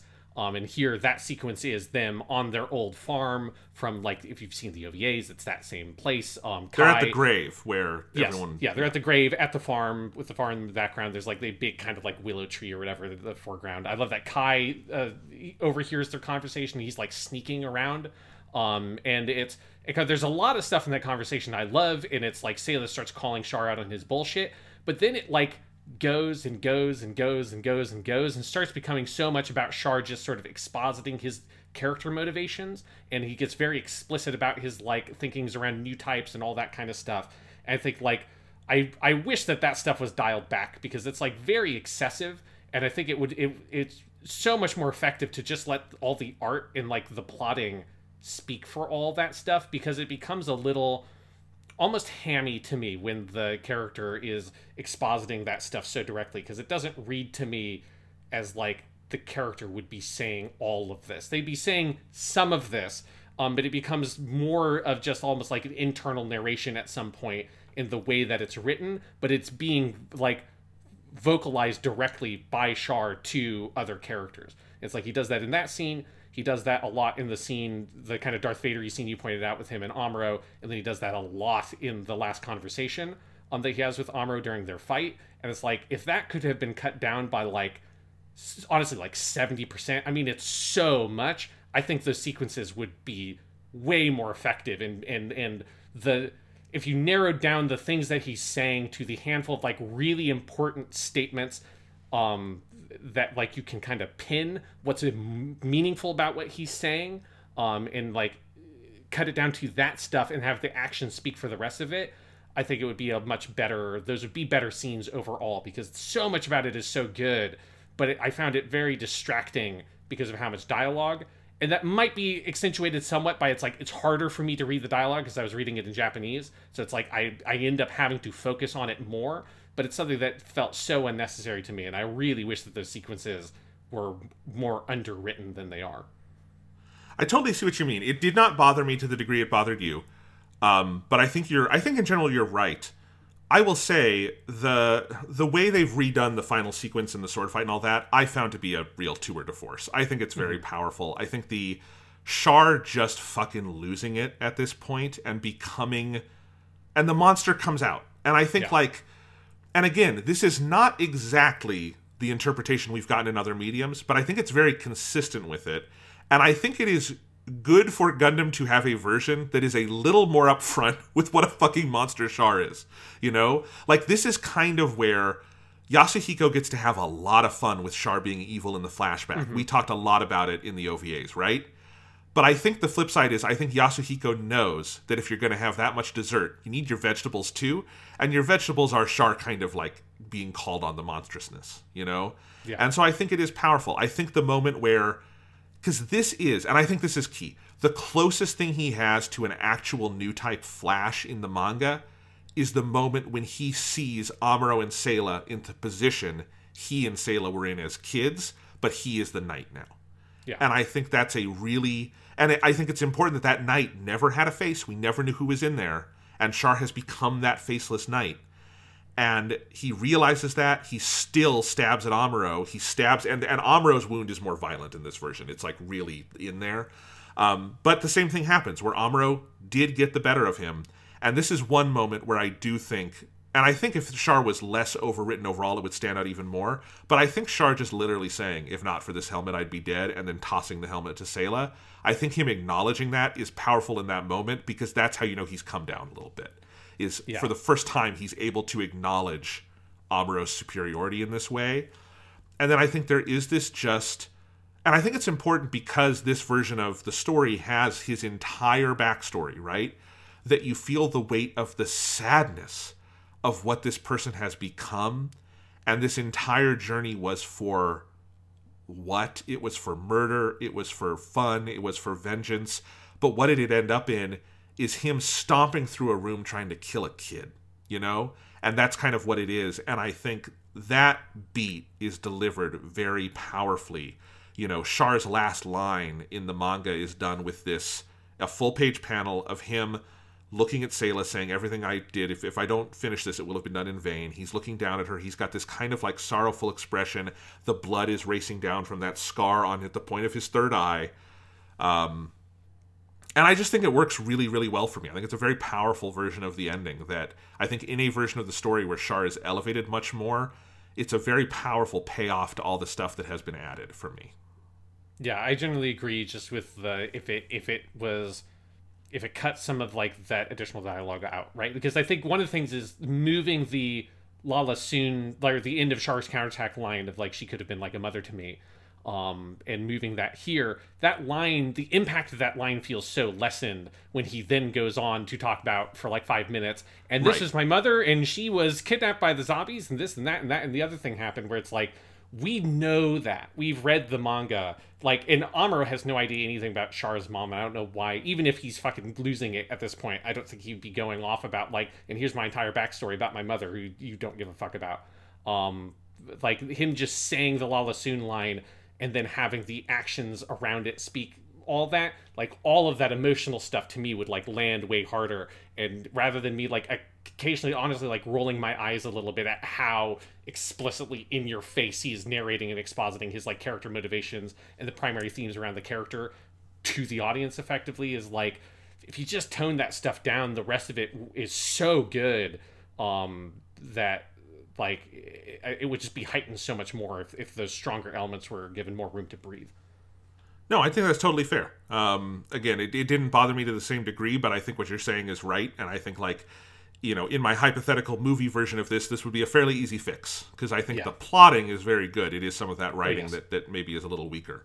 Sayla gets an expanded role here, where on Al Baoku, one, she does get a custom GM she goes out in, and I like that Sayla has a Gundam. It's cool. It gets a color spread. It looks very good.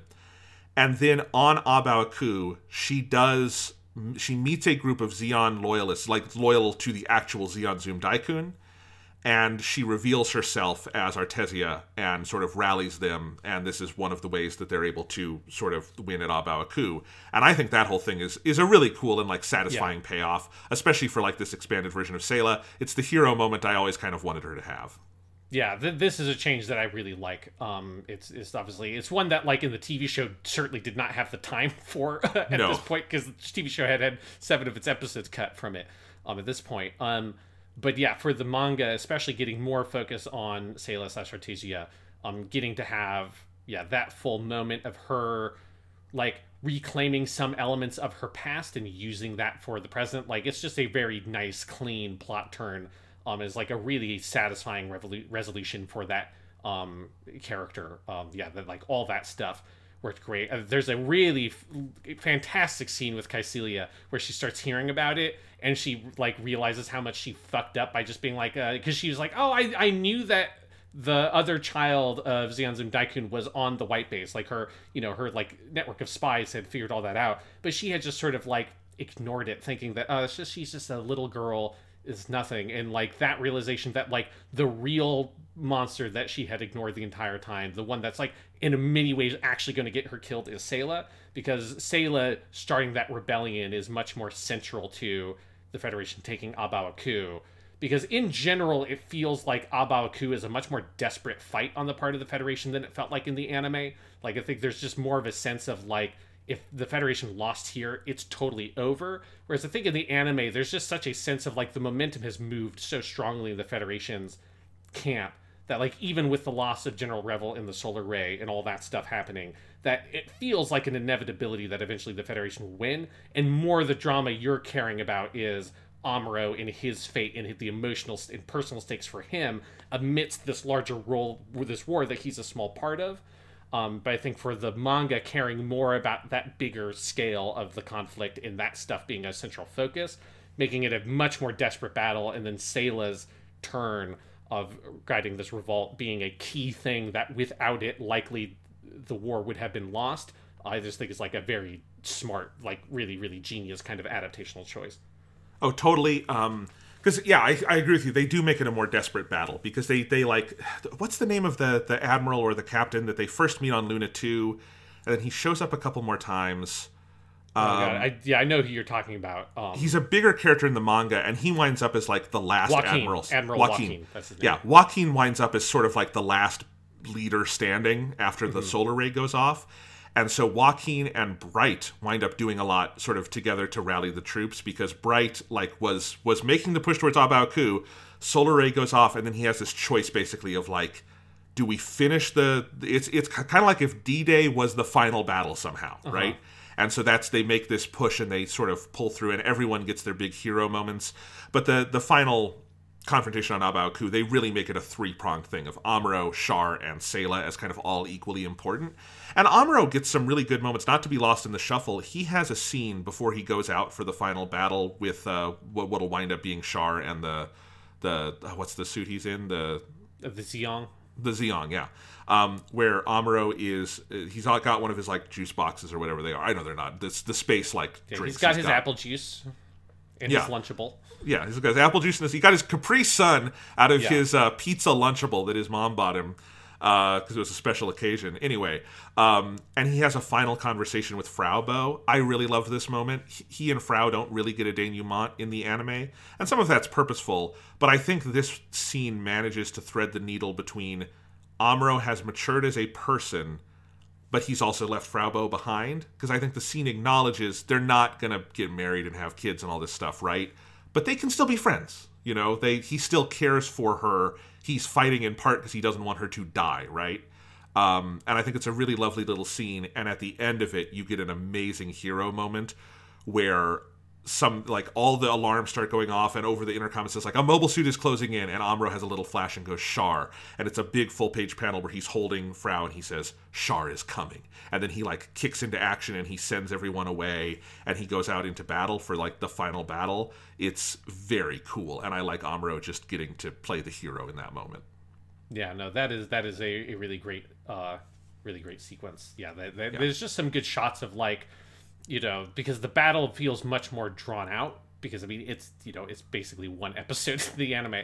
You get a lot of more stuff of, like, Amuro coming back, and you see him, like, how, like, haggard he is, because he's going out in multiple waves, along with everyone else in fighting on the front lines. Yeah, like that scene is particularly nice. Yeah. One other thing we haven't talked about that I really love is, we talked about how you can kind of hear the music sometimes while reading this manga. Yeah, but you can literally hear it, because at several major points, Yasuhiko just writes in the lyrics from the Daisuke and Noe songs used in the movie trilogy, including at the very end. The words that kind of end the manga are that song. You know, yes, my sweet, yes, my sweetest, I want to get back where you were, all that stuff, right? Yes, which is very funny when when you're reading the Japanese version, and all of a sudden all this English text pops up. It's like, what the fuck? What's happening? Yeah. Oh, right, the song. It's fucking great. They do that there. They do it at the Battle of Solomon with Soldiers of Sorrow. They do it and then they do it also in the Cosmic Glow. You get the song there. I think that is a genius little move. I loved that, Sean. Yes, no, as soon as I saw that, I'm like, I'm sure this was, like, Jonathan's favorite part of the entire manga. It's so great. Yeah, it's very good. It's like, I do particularly like, because at the very end, the page, that's a full page spread of Amuro and, like, Amuro floating towards the White Base crew that are all on the little, like, lifeboat or whatever, reaching out to him, and you just have the words, yes, my sweet, yes, my sweetest, I want to get back where you are. And then reading in Japanese, then at the bottom of that in Japanese text, it says "Darimo hitori de wa ikirarenai," which means, like, nobody can live alone. And it's more or less, in terms of our characters, it's the last moment of the manga. Although you then get some, like, kind of wide shots of everything else happening, and the narrative voice coming in and wrapping things up. But yes, I think that is that is a great moment and a great idea, because it's not just using the lyrics as a gimmick. It's like he pairs the lyrics visually with moments that accentuate what the specific lyrics are talking about, such that it reads more like poetry commenting on that big moment, rather than just being like, oh, this is a very popular song that is in the Japanese popular consciousness so deeply associated with Gundam, because remember, the Gundam movies were the things that exploded really big, so they're, like, really closely associated with people's memories of first Gundam over there. Far more so than it is for, like, the Western fan base of this series. So it makes sense to integrate it really, like, deeply into the art in those moments, and it's a cool idea. Yeah. Again, yeah, that final page of everyone on the lifeboat reaching out for Amuro reaching out for them flying through space, and it ends with the words, no one can survive alone, juxtaposed against that. Doesn't get better than that. Come on. That's brilliant. That's a brilliant choice. Yeah. It's some very, very, very good stuff. What else to talk about from the manga here or elsewhere? I think there's a lot of big stuff. There was a couple of other moments I wanted to point out. So, like, one thing I think is interesting, and there's things I like about this, things that I think are kind of weird about how it's done. But Shalia Bull makes the cut. He's in here. That's, like, a thing that you would assume would get cut out of the manga adaptation, because there are lots of, like, other things that are great that would, I mean, know why they were cut for pacing stuff of, like, you don't get Iselina's fate is cut out for the manga version. You don't get any of, like, the fun little episodes like Time Be Still isn't in here, but he did find a place to squeeze Shalia Bull in the duel in Texas, and I like that, but I'm very confused by the choice, and it is lampshaded in dialogue, so you're aware of it, of the idea of using the brow bro, not Frau Bo, the brow bro, which is the, like, kind of prototype of the Elmeth, the sort of prototypes of the kind of bit concept, where it's got the 4, like, guns on each kind of, like, side of the ship that are connected to cables that shoot out, and so it's like, it's like a bit or a funnel in Gundam, only it's physically connected to the mobile armor, to sort of get the idea that it's a prototype. But he uses it inside of a colony, which completely defeats the purpose of piloting the fucking Browbro. The entire idea of the omnidirectional attack of the Browbro is that it can get you from anywhere because you're in space. It's a big fucking, like, sphere-looking thing with 4 guns that can attack from any angle, except for if you're in a colony in which it very much can't attack from any angle because it's in a physical, like, it's constrained in this, like, canyon. And again, like, the dialogue specifically points this out, because I was watching being, like, befuddled by the use of the Browbro in this context. One of the characters says is like, oh, well, he can't, Shalia Bull can't use the Browbro to its, like, highest potential because he's inside the colony. It's like, well, why didn't you fucking attack them outside the colony then? What? Why did you wait here and do an ambush here? Why not ambush them in, like, the whole fucking debris area around the Texas colony, the thing that Machiavelli did in the duel in Texas with his bombs and all that shit? It's very weird. It is weird, but I was happy to see Chalia Bull there. Browbro is a great name for a mobile suit, so why not? Yeah, and the glasses lady who is the original pilot of the Browbro in the anime, then there's, like, that one little, like, one-off fight where that idea is introduced. She is there. She's in the background. Interesting. I was looking for her. As soon as the Browbro popped up, I'm like, where's, like, glasses scientist lady from the one episode of Gundam? My favorite character, glasses scientist lady. We all loved glasses scientist lady. And who I like to believe is her cousin, which is the guy who is in the manga also, who tells Char that there's no reason to have legs in space. It's all just there for show, and the people up top just don't understand it. I like to think that they're related somehow. Oh, Sean, they do extra. They give that character a name, and he even gets another joke where he's, like, running off with extra prototypes. They're like, come on, man, you're gonna die. I assumed that was made just for you.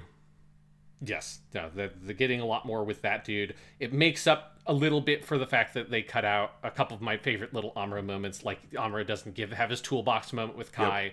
And then Amuro doesn't have what is probably my favorite Amuro scene in all of original Mobile Suit Gundam, which is, and it makes sense it gets cut. It got cut in the movies because you changed where new types get introduced. But the scene of the dude being like, oh, I heard you're a new type pilot, and Amuro doesn't know what that is yet. And so he's like, really? Everyone calls him, says I'm really old-fashioned. And it's maybe my favorite line of dialogue that Amuro has in the entire series. Unfortunately, an anime exclusive, an anime TV exclusive. Because again, look, like this treats new type stuff the way like the movie does, where it's introduced kind of around the same point it is in the movie version. Yeah.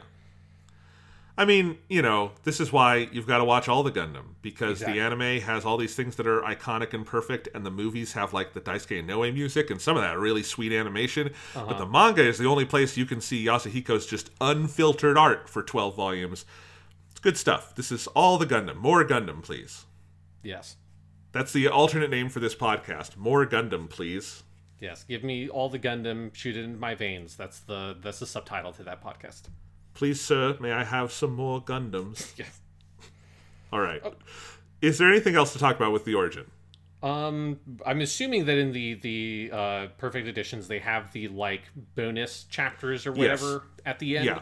Yeah. It's all in volume 12. Yeah, because those are interesting. Like, I don't know how you felt about them. I only particularly liked and I really liked the one that's the kind of, like, college-aged, like, Professor Degwin and all that stuff in the birth of Sayla. Like, that chapter is really interesting and very cool. The other two ones that are set after Mobile Suit Gundam are, like, weird comedies, and I didn't really understand the choice to make them, like, fully comic. Like, one involves a ridiculous polo game between, like, ex-Zeon soldiers and Federation bodyguards for Sayla.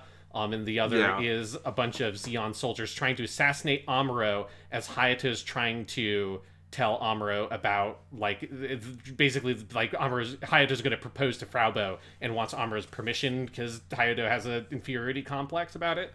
And it's like the idea of Kai visiting Sayla and having a conversation after Mobile Suit Gundam, and the idea of Amuro, Fraubo, and Hayato all, like, going out with the kids to an amusement park after Mobile Suit Gundam, those ideas are great, but them being a vehicle for, like, very kind of standard manga gags, it felt very, like, a really weird choice to me.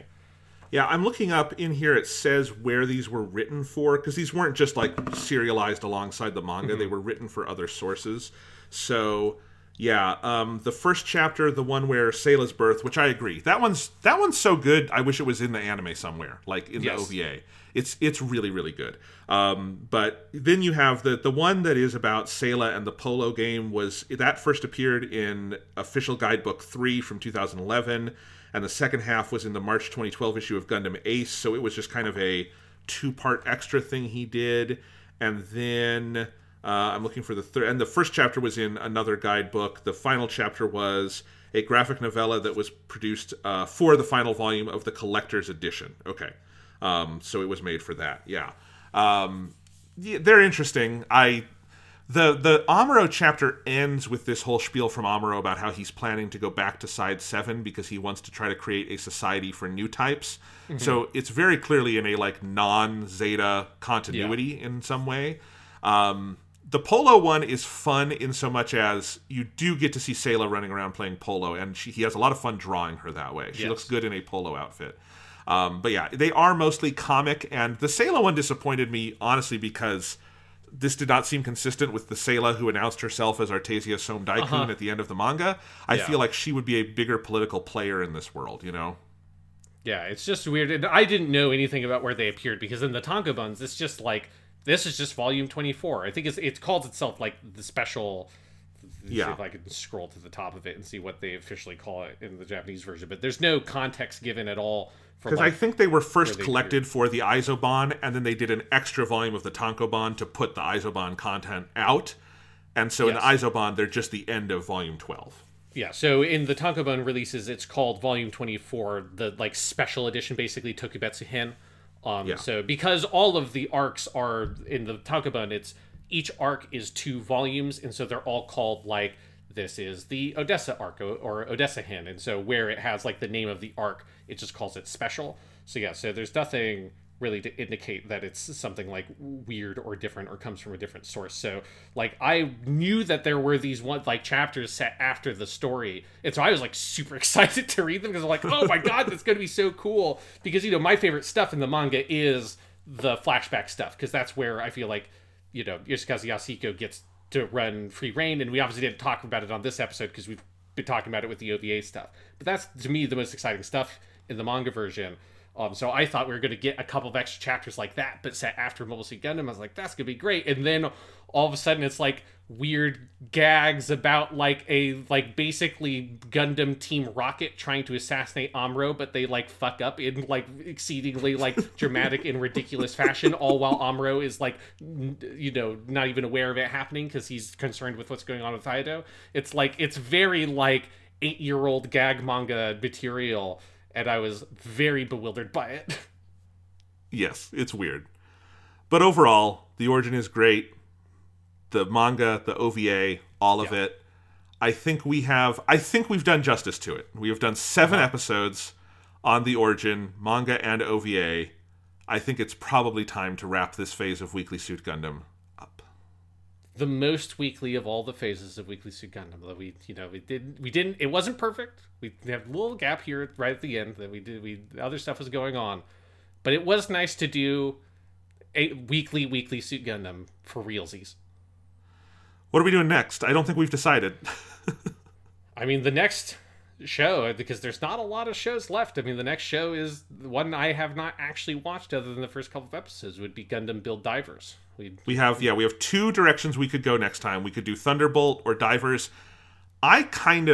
People have been asking about this. I am still unsure of how we should cover Thunderbolt, because it is a weird, unfinished anime and a manga that is still ongoing.